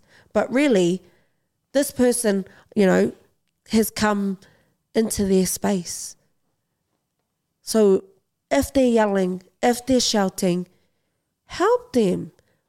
If you're too scared to help them, call the police. And so at least we know they're okay. Too many people are dying. Too many people are dying, and we hear it, but we ain't doing anything. And not like that incident that happened to me at Newland Mall, and the security just looked at me while my ex was abusing me, which was my other partner, and he's yelling and screaming and embarrassing me. And I'm like, I've done nothing to him. He just showed up out of nowhere. All I asked was stop stealing my stuff from my house, because we just thought, I asked him, are you taking things from my house? And then he just lost it. He saw us at the mall, because I hadn't seen him for ages. He saw us at the mall and he just attacked me. And I'm asking the security, I'm asking people, can you help me? No one helped me. It took an old lady to come in and grab my kids and then check that I was okay. And then I called my coach, and my coach saved me. Why did it take me to call my coach when there was people right there and they were just looking at me? And this is in a public mall. No one did anything to help me. So that was quite sad and very painful for me to see that it was actually happening to me. And then it made me realize, wonder why our people are too scared to speak, because we all turn our heads. No one actually does anything. And then people say it's because we don't want to get involved. We don't want to get hurt. Well, you've got a phone. Call the police. No one does anything. Sad, eh? Yeah. So, I can also, it's like the best thing I can give is people use their voice. But when people are not listening, then we're doing just as much damage. If they die, all we did was stand there and watch them and hear them and walk away, or pull our phones. Too many people pull their phones out and watch people get abused and do nothing about it. Me, if I see it, I'll call the police straight away. Or I'll just grab her. I'll grab them and just pull them right out of the situation and then check that they're okay. No one does that. It's so sad. Yeah, and I wonder what that is, eh? I think that's been, I wonder if that's like a cultural thing with that's been developed in terms of like, don't snitch, or that's not my problem, that's yours. And so I love what you're saying, and you're encouraging, like, man, if we don't do anything, if we stand there and we remain silent in terms of not helping, we're part of the problem as well. Exactly. That's how I see it. Yeah. And that's why I just want people to stop doing that. Like, just do something about it. Because if you just watch and stare, then you're basically killing them yourself. That's how I view it. Well, that's awesome. Well, and you're right, Mea, because there's been a lot of people in the past who've been attacked in public, and people have just stood there and then got their phones out and started recording them. I think there's a lot of fear, genuine fear, in terms of none of my business, I don't know what to do, I might get hurt, and also it's kind of backfired on them, on those people who try to help, and they end up being charged for helping. And so I think there's a level of desensitized, or people have been desensitized to helping people, which is really sad. And then, But if we don't make a stand, exactly. Yeah. then they're just going to carry on. Do you know? Yeah. Then that's how gang members become bigger, because they're allowed to do whatever they want because people are staying silent. When we can beat them, we can actually beat them. We can defeat them by using our voice. Keep calling. Even if it takes 10 times to call, keep calling. Don't give up. Why do we give up straight away? Why do we let one little thing say, oh, that's not going to help? Then we're like, okay, we'll just leave it. We'll just park it. Look what we leave behind. That's the sad thing. I'm thinking about our kids. Look what we're leaving behind. Look what we're teaching. That's why our kids are never safe, because generation after generation has done nothing about it. They've just stood there every time and looked at it and watched it and never fought and done anything about it. That's why I love my coach, because, you know, he led by example. He made a stand when it, you know, that referee cheated. You know, but why can't we make a stand when it comes to violence, abuse, even, you know, mental abuse?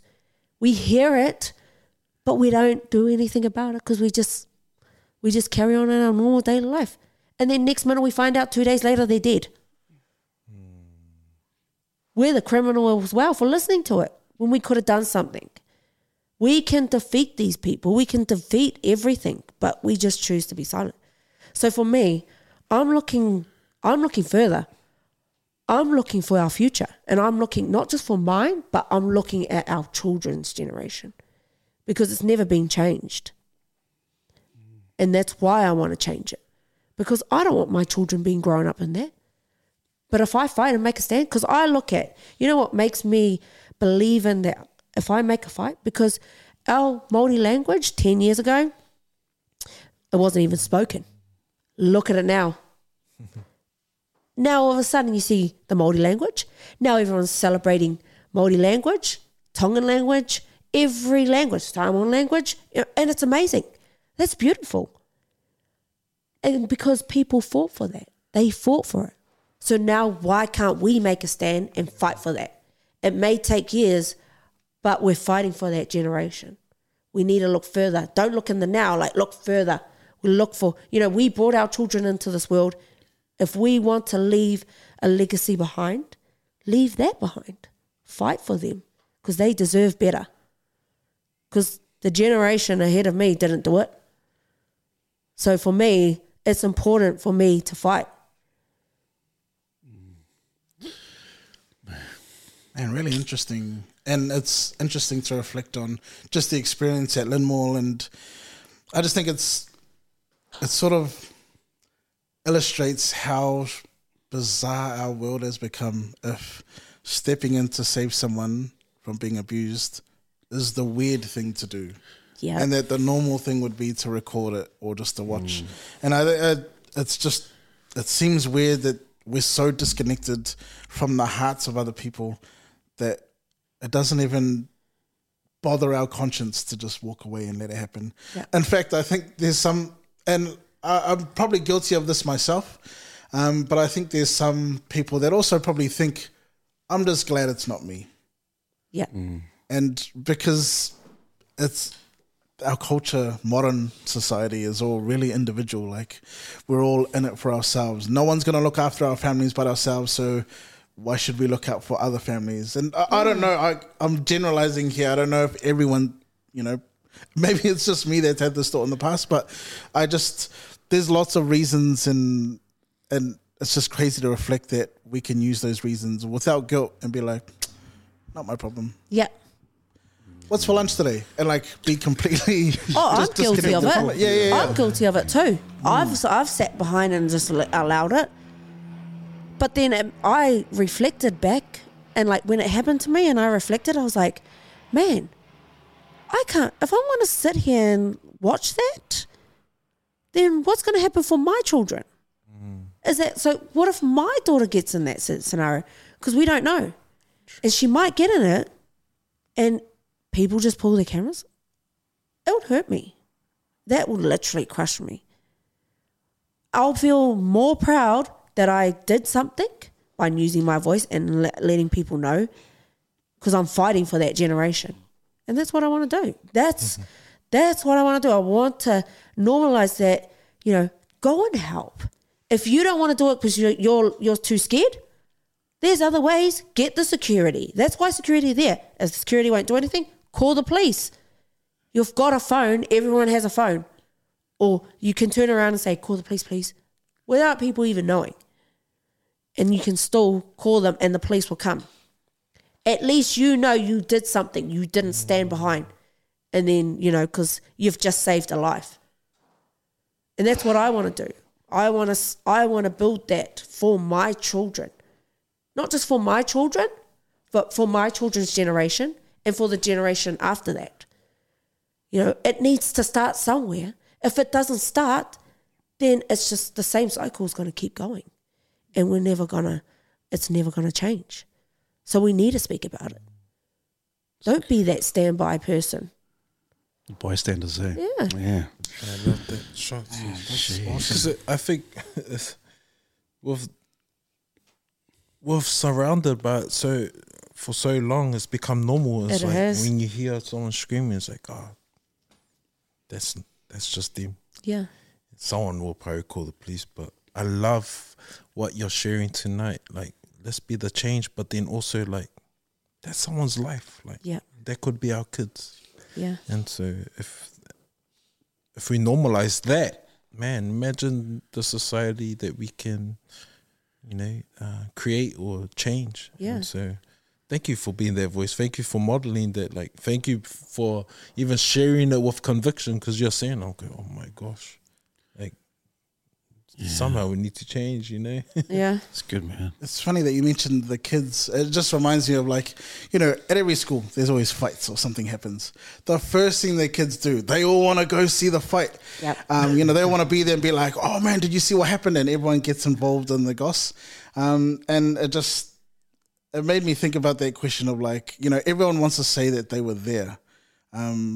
But the main question should be, cool that you were there, but what did you do? Yes. Like, you know, anyone can be there, but really, like, are you contributing in some way? Are you playing a role in the balance of what's happening? Or are you literally just Standing there. Yeah. Watching it. existing?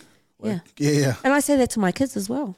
Like, if they see bullying or if they see violence, to speak. And they do. Like, my daughter's, her friend was getting bullied. My daughter came to me. And then, so I went to the school because she didn't know who to go to. And I was proud that she could come to me. Same with my son, because I've always taught them and I've always told them, if you see any violence, see any bullying, it's okay to be a snitch. People say if you snitch, you know, it's not a good thing. You know, they say, snitch, you die. I've heard it so many times. And I always say to my children, you snitch, you're great. You snitch, you're great. And so my kids, they know that. And my son, like, he literally, and I've told them, if you see bullying, tell the teacher. Don't just tell one teacher. Tell the other teacher. Tell the principal. Tell anyone. Just keep telling. And that's what my son did. You know, he saw someone getting bullied. He told the teacher, and that teacher did something about it. And then he came home and told me. And you know what? I glorified my son, and I was like, yay, I'm so proud of you. Showing it's victory. You know, if you show that to children, then, you know, it's not, you're not silencing them. It is good to be a snitch. It is good because you're helping that kid. You know, and then I've also taught my son that he was getting bullied. There was a kid that bullied him. He told the teacher, he did the right thing, and then his cousin was turned around and said, you should tell your mum so she can beat him up. And then my son was like, no, my mum won't. My mum's always taught me to be kind to the bully because you don't know what they're going through. And he's only 10, and I was so proud of him. Then literally the next day, my son finds out the bully, his dad was beating him up. So I was like, I broke out in tears, but of joy, because I was so proud of my son for being like that. And that's purely because I've taught him that, and his aunties have taught him that. Have an understanding that the bully's going through something. And my son always knew that, because I always said to him, you know, people that bully you, son, they're probably going through like they're homeless or starving, or they're getting bullied at home themselves. So he always that's how he viewed it. And same for my other two. You know, they always viewed it like that. So they never add fire with fire. They always build it with understanding and kindness and love. That's the best thing we can teach our children. Then it stops the hurting, the violence. You know, we're teaching children understanding. And that's what that's what I love, and that's what I'm proud of. Those achievements. That's so awesome. You know, we're so used to hearing, if anyone touches you at school, you let me know, because I'll go and sort out their parents or come and sort out. And I always see it on like men's chat groups where they go, "Oh, my son's getting bullied. I'm gonna go to the school." But man, that doesn't do anything. Mate. It doesn't. Yeah. It literally does. We're just teaching. If we add fire with fire, like if we add violence, we're teaching violence. Yeah. So we're normalizing. That's why kids end up, you know, having one outs, or one outs, like fights. Like, oh, let's have a fight. Who's the toughest? Because we're teaching that, and we don't realize that we're doing that. We should be teaching understanding, listening, having a voice. You know, because everyone's always going through something. And that's why a bully goes, because they just finding ways to lash out to feel confident. That's how I feel personally, and that's how I view it. Yeah, I love it. I think we're the same. I think Jay always turns up to the kids' school. Oh no, you're a teacher, so you can't. Oh, that's awesome. Oh man, Mea, what a privilege! What a privilege tonight, man. We can sit here and just talk about. But you are a true fighter. I think inside and outside of the ring, and obviously you're social injustice and real passionate about that, and people having a voice and standing up for themselves, and people doing. And I like what you said, understanding. If people go understand each other a bit more, and make time to get to know each other, then maybe we won't have a lot of these issues that we're having right now in this day and age. But Mea, with your boxing, where to from now? Where to from here? Like, are you obviously got to fight in December, but are you going overseas something, or are you thinking what are you and Isaac kind of colluding together and saying, man, we're going to go for another title? What does the future hold for you? So the future holds for me is I'm collecting all the belts, and I ain't stopping till I get them. So yeah, I'm not stopping until I get all of them. And I know, and I believe in myself, I trust in myself that I will get them all. Wow. Because I know my ability, I know my mentality, and I know who I am. Wow. So we look, Sounds like Pokemon. You're going to all the gyms, collecting all the badges. Yeah. You know? That's awesome. But life after boxing, I would love to work in mental health or aged care. That's my passion. Wow. Yeah. Jeez. I did hear that you loved aged care because it reminds you of your old nan, and that the old people, they just love to talk, they just want to be heard, and there's so many stories. What is it about? Like, what is it about your nan that sort of helps inspire that love for aged care? So like my nan should always tell me about her stories, you know, and like our older generation, the stuff they went through, it's amazing, and I love hearing those stories. But reason why I'm so passionate about aged care is because I truly believe no one should die alone. You know, and it's really sad because a lot of our elderly just get thrown into homes and people stop visiting them, stop showing love, when they're the ones that brought us into this world. And, you know, if it wasn't for them, we wouldn't be here. And no one deserves to die alone. It's sad that some of them do. And so, like, I always look at it like, because I've seen all my grandparents die in their last breath. but they were surrounded with love and their family. And that's the best way to send someone off. And a lot of aged care people that are thrown into homes die by themselves. And that's sad. And I'm so passionate about that because I truly believe that you should not die alone. You should die with people, like someone around you, someone with love, because then you die in peace. But if you're dying alone, it's sad. So that's why I'm so passionate about aged care. Cool. Yeah. I love our elderly people. They can be grumpy and annoying. Trust me. I was thinking of that. Yeah, they can be grumpy and annoying, but it's because of the life they enjoyed. Yeah. That's why. That's why they're grumpy. They're just frustrated, and they have a short time span. So they're like, oh, you know, they just want to share their journey, and they just want to moan to somebody. They just want to express how they feel. Yeah.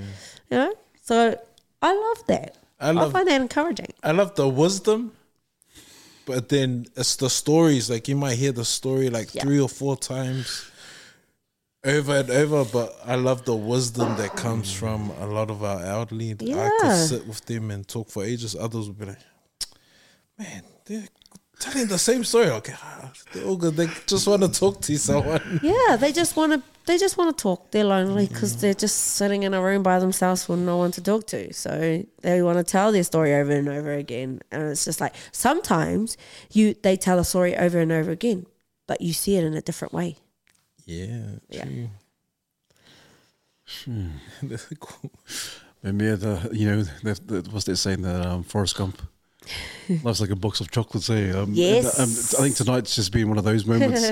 Tonight we just had a lot of we've been treated to different aspects of your personality and who you are, but I also love the fact you do stand strong on your convictions, and your belief, your faith, but also you believe in yourself. I love the self-belief. Yeah, 100%. Yeah, and the mental toughness that you have.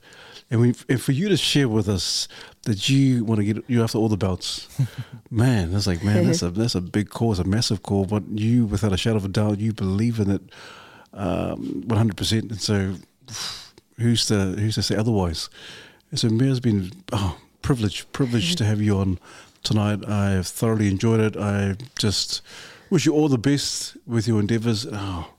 And I can't wait, I can't wait for you to win those belts, collect those belts, and become the undisputed champion of the world. Yeah. And so, Maro Lover, thank you so much. Thank you. Yeah. The brothers might want to say a few words, or they might have a few other questions. I'll say my part, and then Jake he's got heaps of questions. And but yeah, I don't know what to say. I'm just really encouraged. I'm blessed by meeting you. Your story is amazing. What you have had to overcome and where you're at now, and just the self-belief, and it's contagious.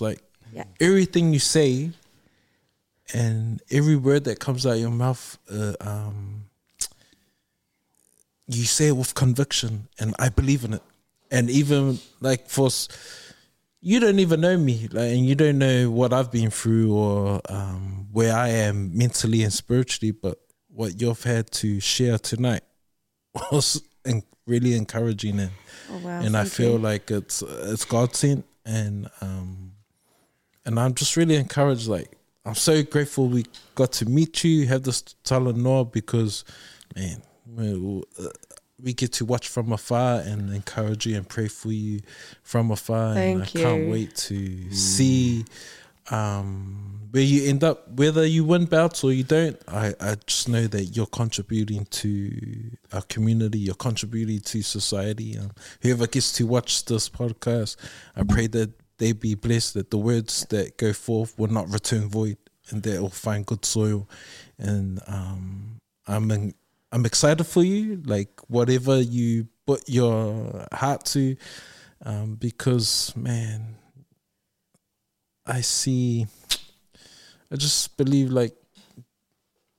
who you are in the ring and outside, you're the same person, but you're inspiring your 5 children, and the way you are with them and what you're teaching them and what you're learning, that's Man, Gold, man. that's gold. Like, you can tell there's these 5 offsprings that are gonna end up changing the world because of their amazing mother. Oh, And thank you. Thank you so much, sis. I'm honestly really encouraged, and yeah, just we'll continue to pray for you, like, outside of this. Thank you, sis. Oh, thank you. I love that. I only had really one more question. I think everything else you've answered. One more. Oh, answer it away. I was curious about, if 99% of a person's personality, skill, attributes is all the same, what is the 1% that separates greatness from everything else? That's a good question. Oh, you have stunned me there. Can you re-say that, please? For example, if you're in a boxing ring, you and your opponent, 99% evenly matched. You have good advice from the corner, equal skill, timing, footwork, all that sort of stuff, good advice. Train the house down. Trained hard, good camp. What's the 1% that'll separate you from your opponent? My faith. 100% my faith. I am a strong believer, and that's what makes me an overcomer, and that's why I defeat, because I believe in and I trust in him. That's what separates me from everyone else. Love that. And I love that in our conversation, you've been able to speak about that openly. And even before you spoke on it, like, it comes through in your journey. So like the boys, honestly, wish you all the best. And I know that, like you said, we're all destined for greatness. What that greatness looks like will be different to each of us. Yes, it is. But it's inevitable. Yes. Greatness will come. And Amen, will. it And sure is. We look forward to witnessing your greatness. So Thank you. Yeah, my Lord lover. For me, it's just been a privilege to share, because it's something that I've always wanted to share. I've always wanted to share all my knowledge, and I finally got to get all of it out, because most of the time I have to shorten it, and like, it kind of cuts me. So it's like, damn it, I didn't fully express who I am. In this podcast, I got to express who I am and what I wanted to share. And that came across tonight, and I'm just so blessed and grateful, and I'm so grateful. I truly believe our Heavenly Father just, guided me here to share that, because it needs to be normalized and we need to be heard. So, I'm just so blessed. I'm truly blessed, and my surroundings is at peace. I just feel constant love in this room, and it's amazing. Oh, man, my Lord lover, man. Thank you for sharing that, man. Yeah, because it is, when we get together as men in the podcast, nothing is off the table. There really is nothing off the table, and we don't come with any preconceived ideas or prejudgment. And even if we disagree, I know we can all agree to disagree and still be friends, and still love on each other. So thank you for sharing that, and we appreciate that you felt safe enough to be yourself and to share yourself fully without being restricted and being constrained, and to kind of not share fully who you are. So, man, my Lord lover, thank you, sis. But we do have a gift. Every gift that comes on, we always give them a gift. We give them a bit of a caricature. Jake, there's a caricature, a bit of a cartoon of how we envision them to be. And this is on behalf of that's cool. this is on behalf of the Mandate team for you, Mea Motu. Oh, thank you. I love this. Who drew this? it's all Pete. This is so me. This is so me. I wish I could take the credit, though. That guy. He's an artist. Good. Thank you, Mea. I love it. That is so me. Oh, we appreciate your time, Mea. But we always give our guests the last words. Oh, but before we do that, is there anyone else that you could think that would be ideal to come on the podcast, Mea?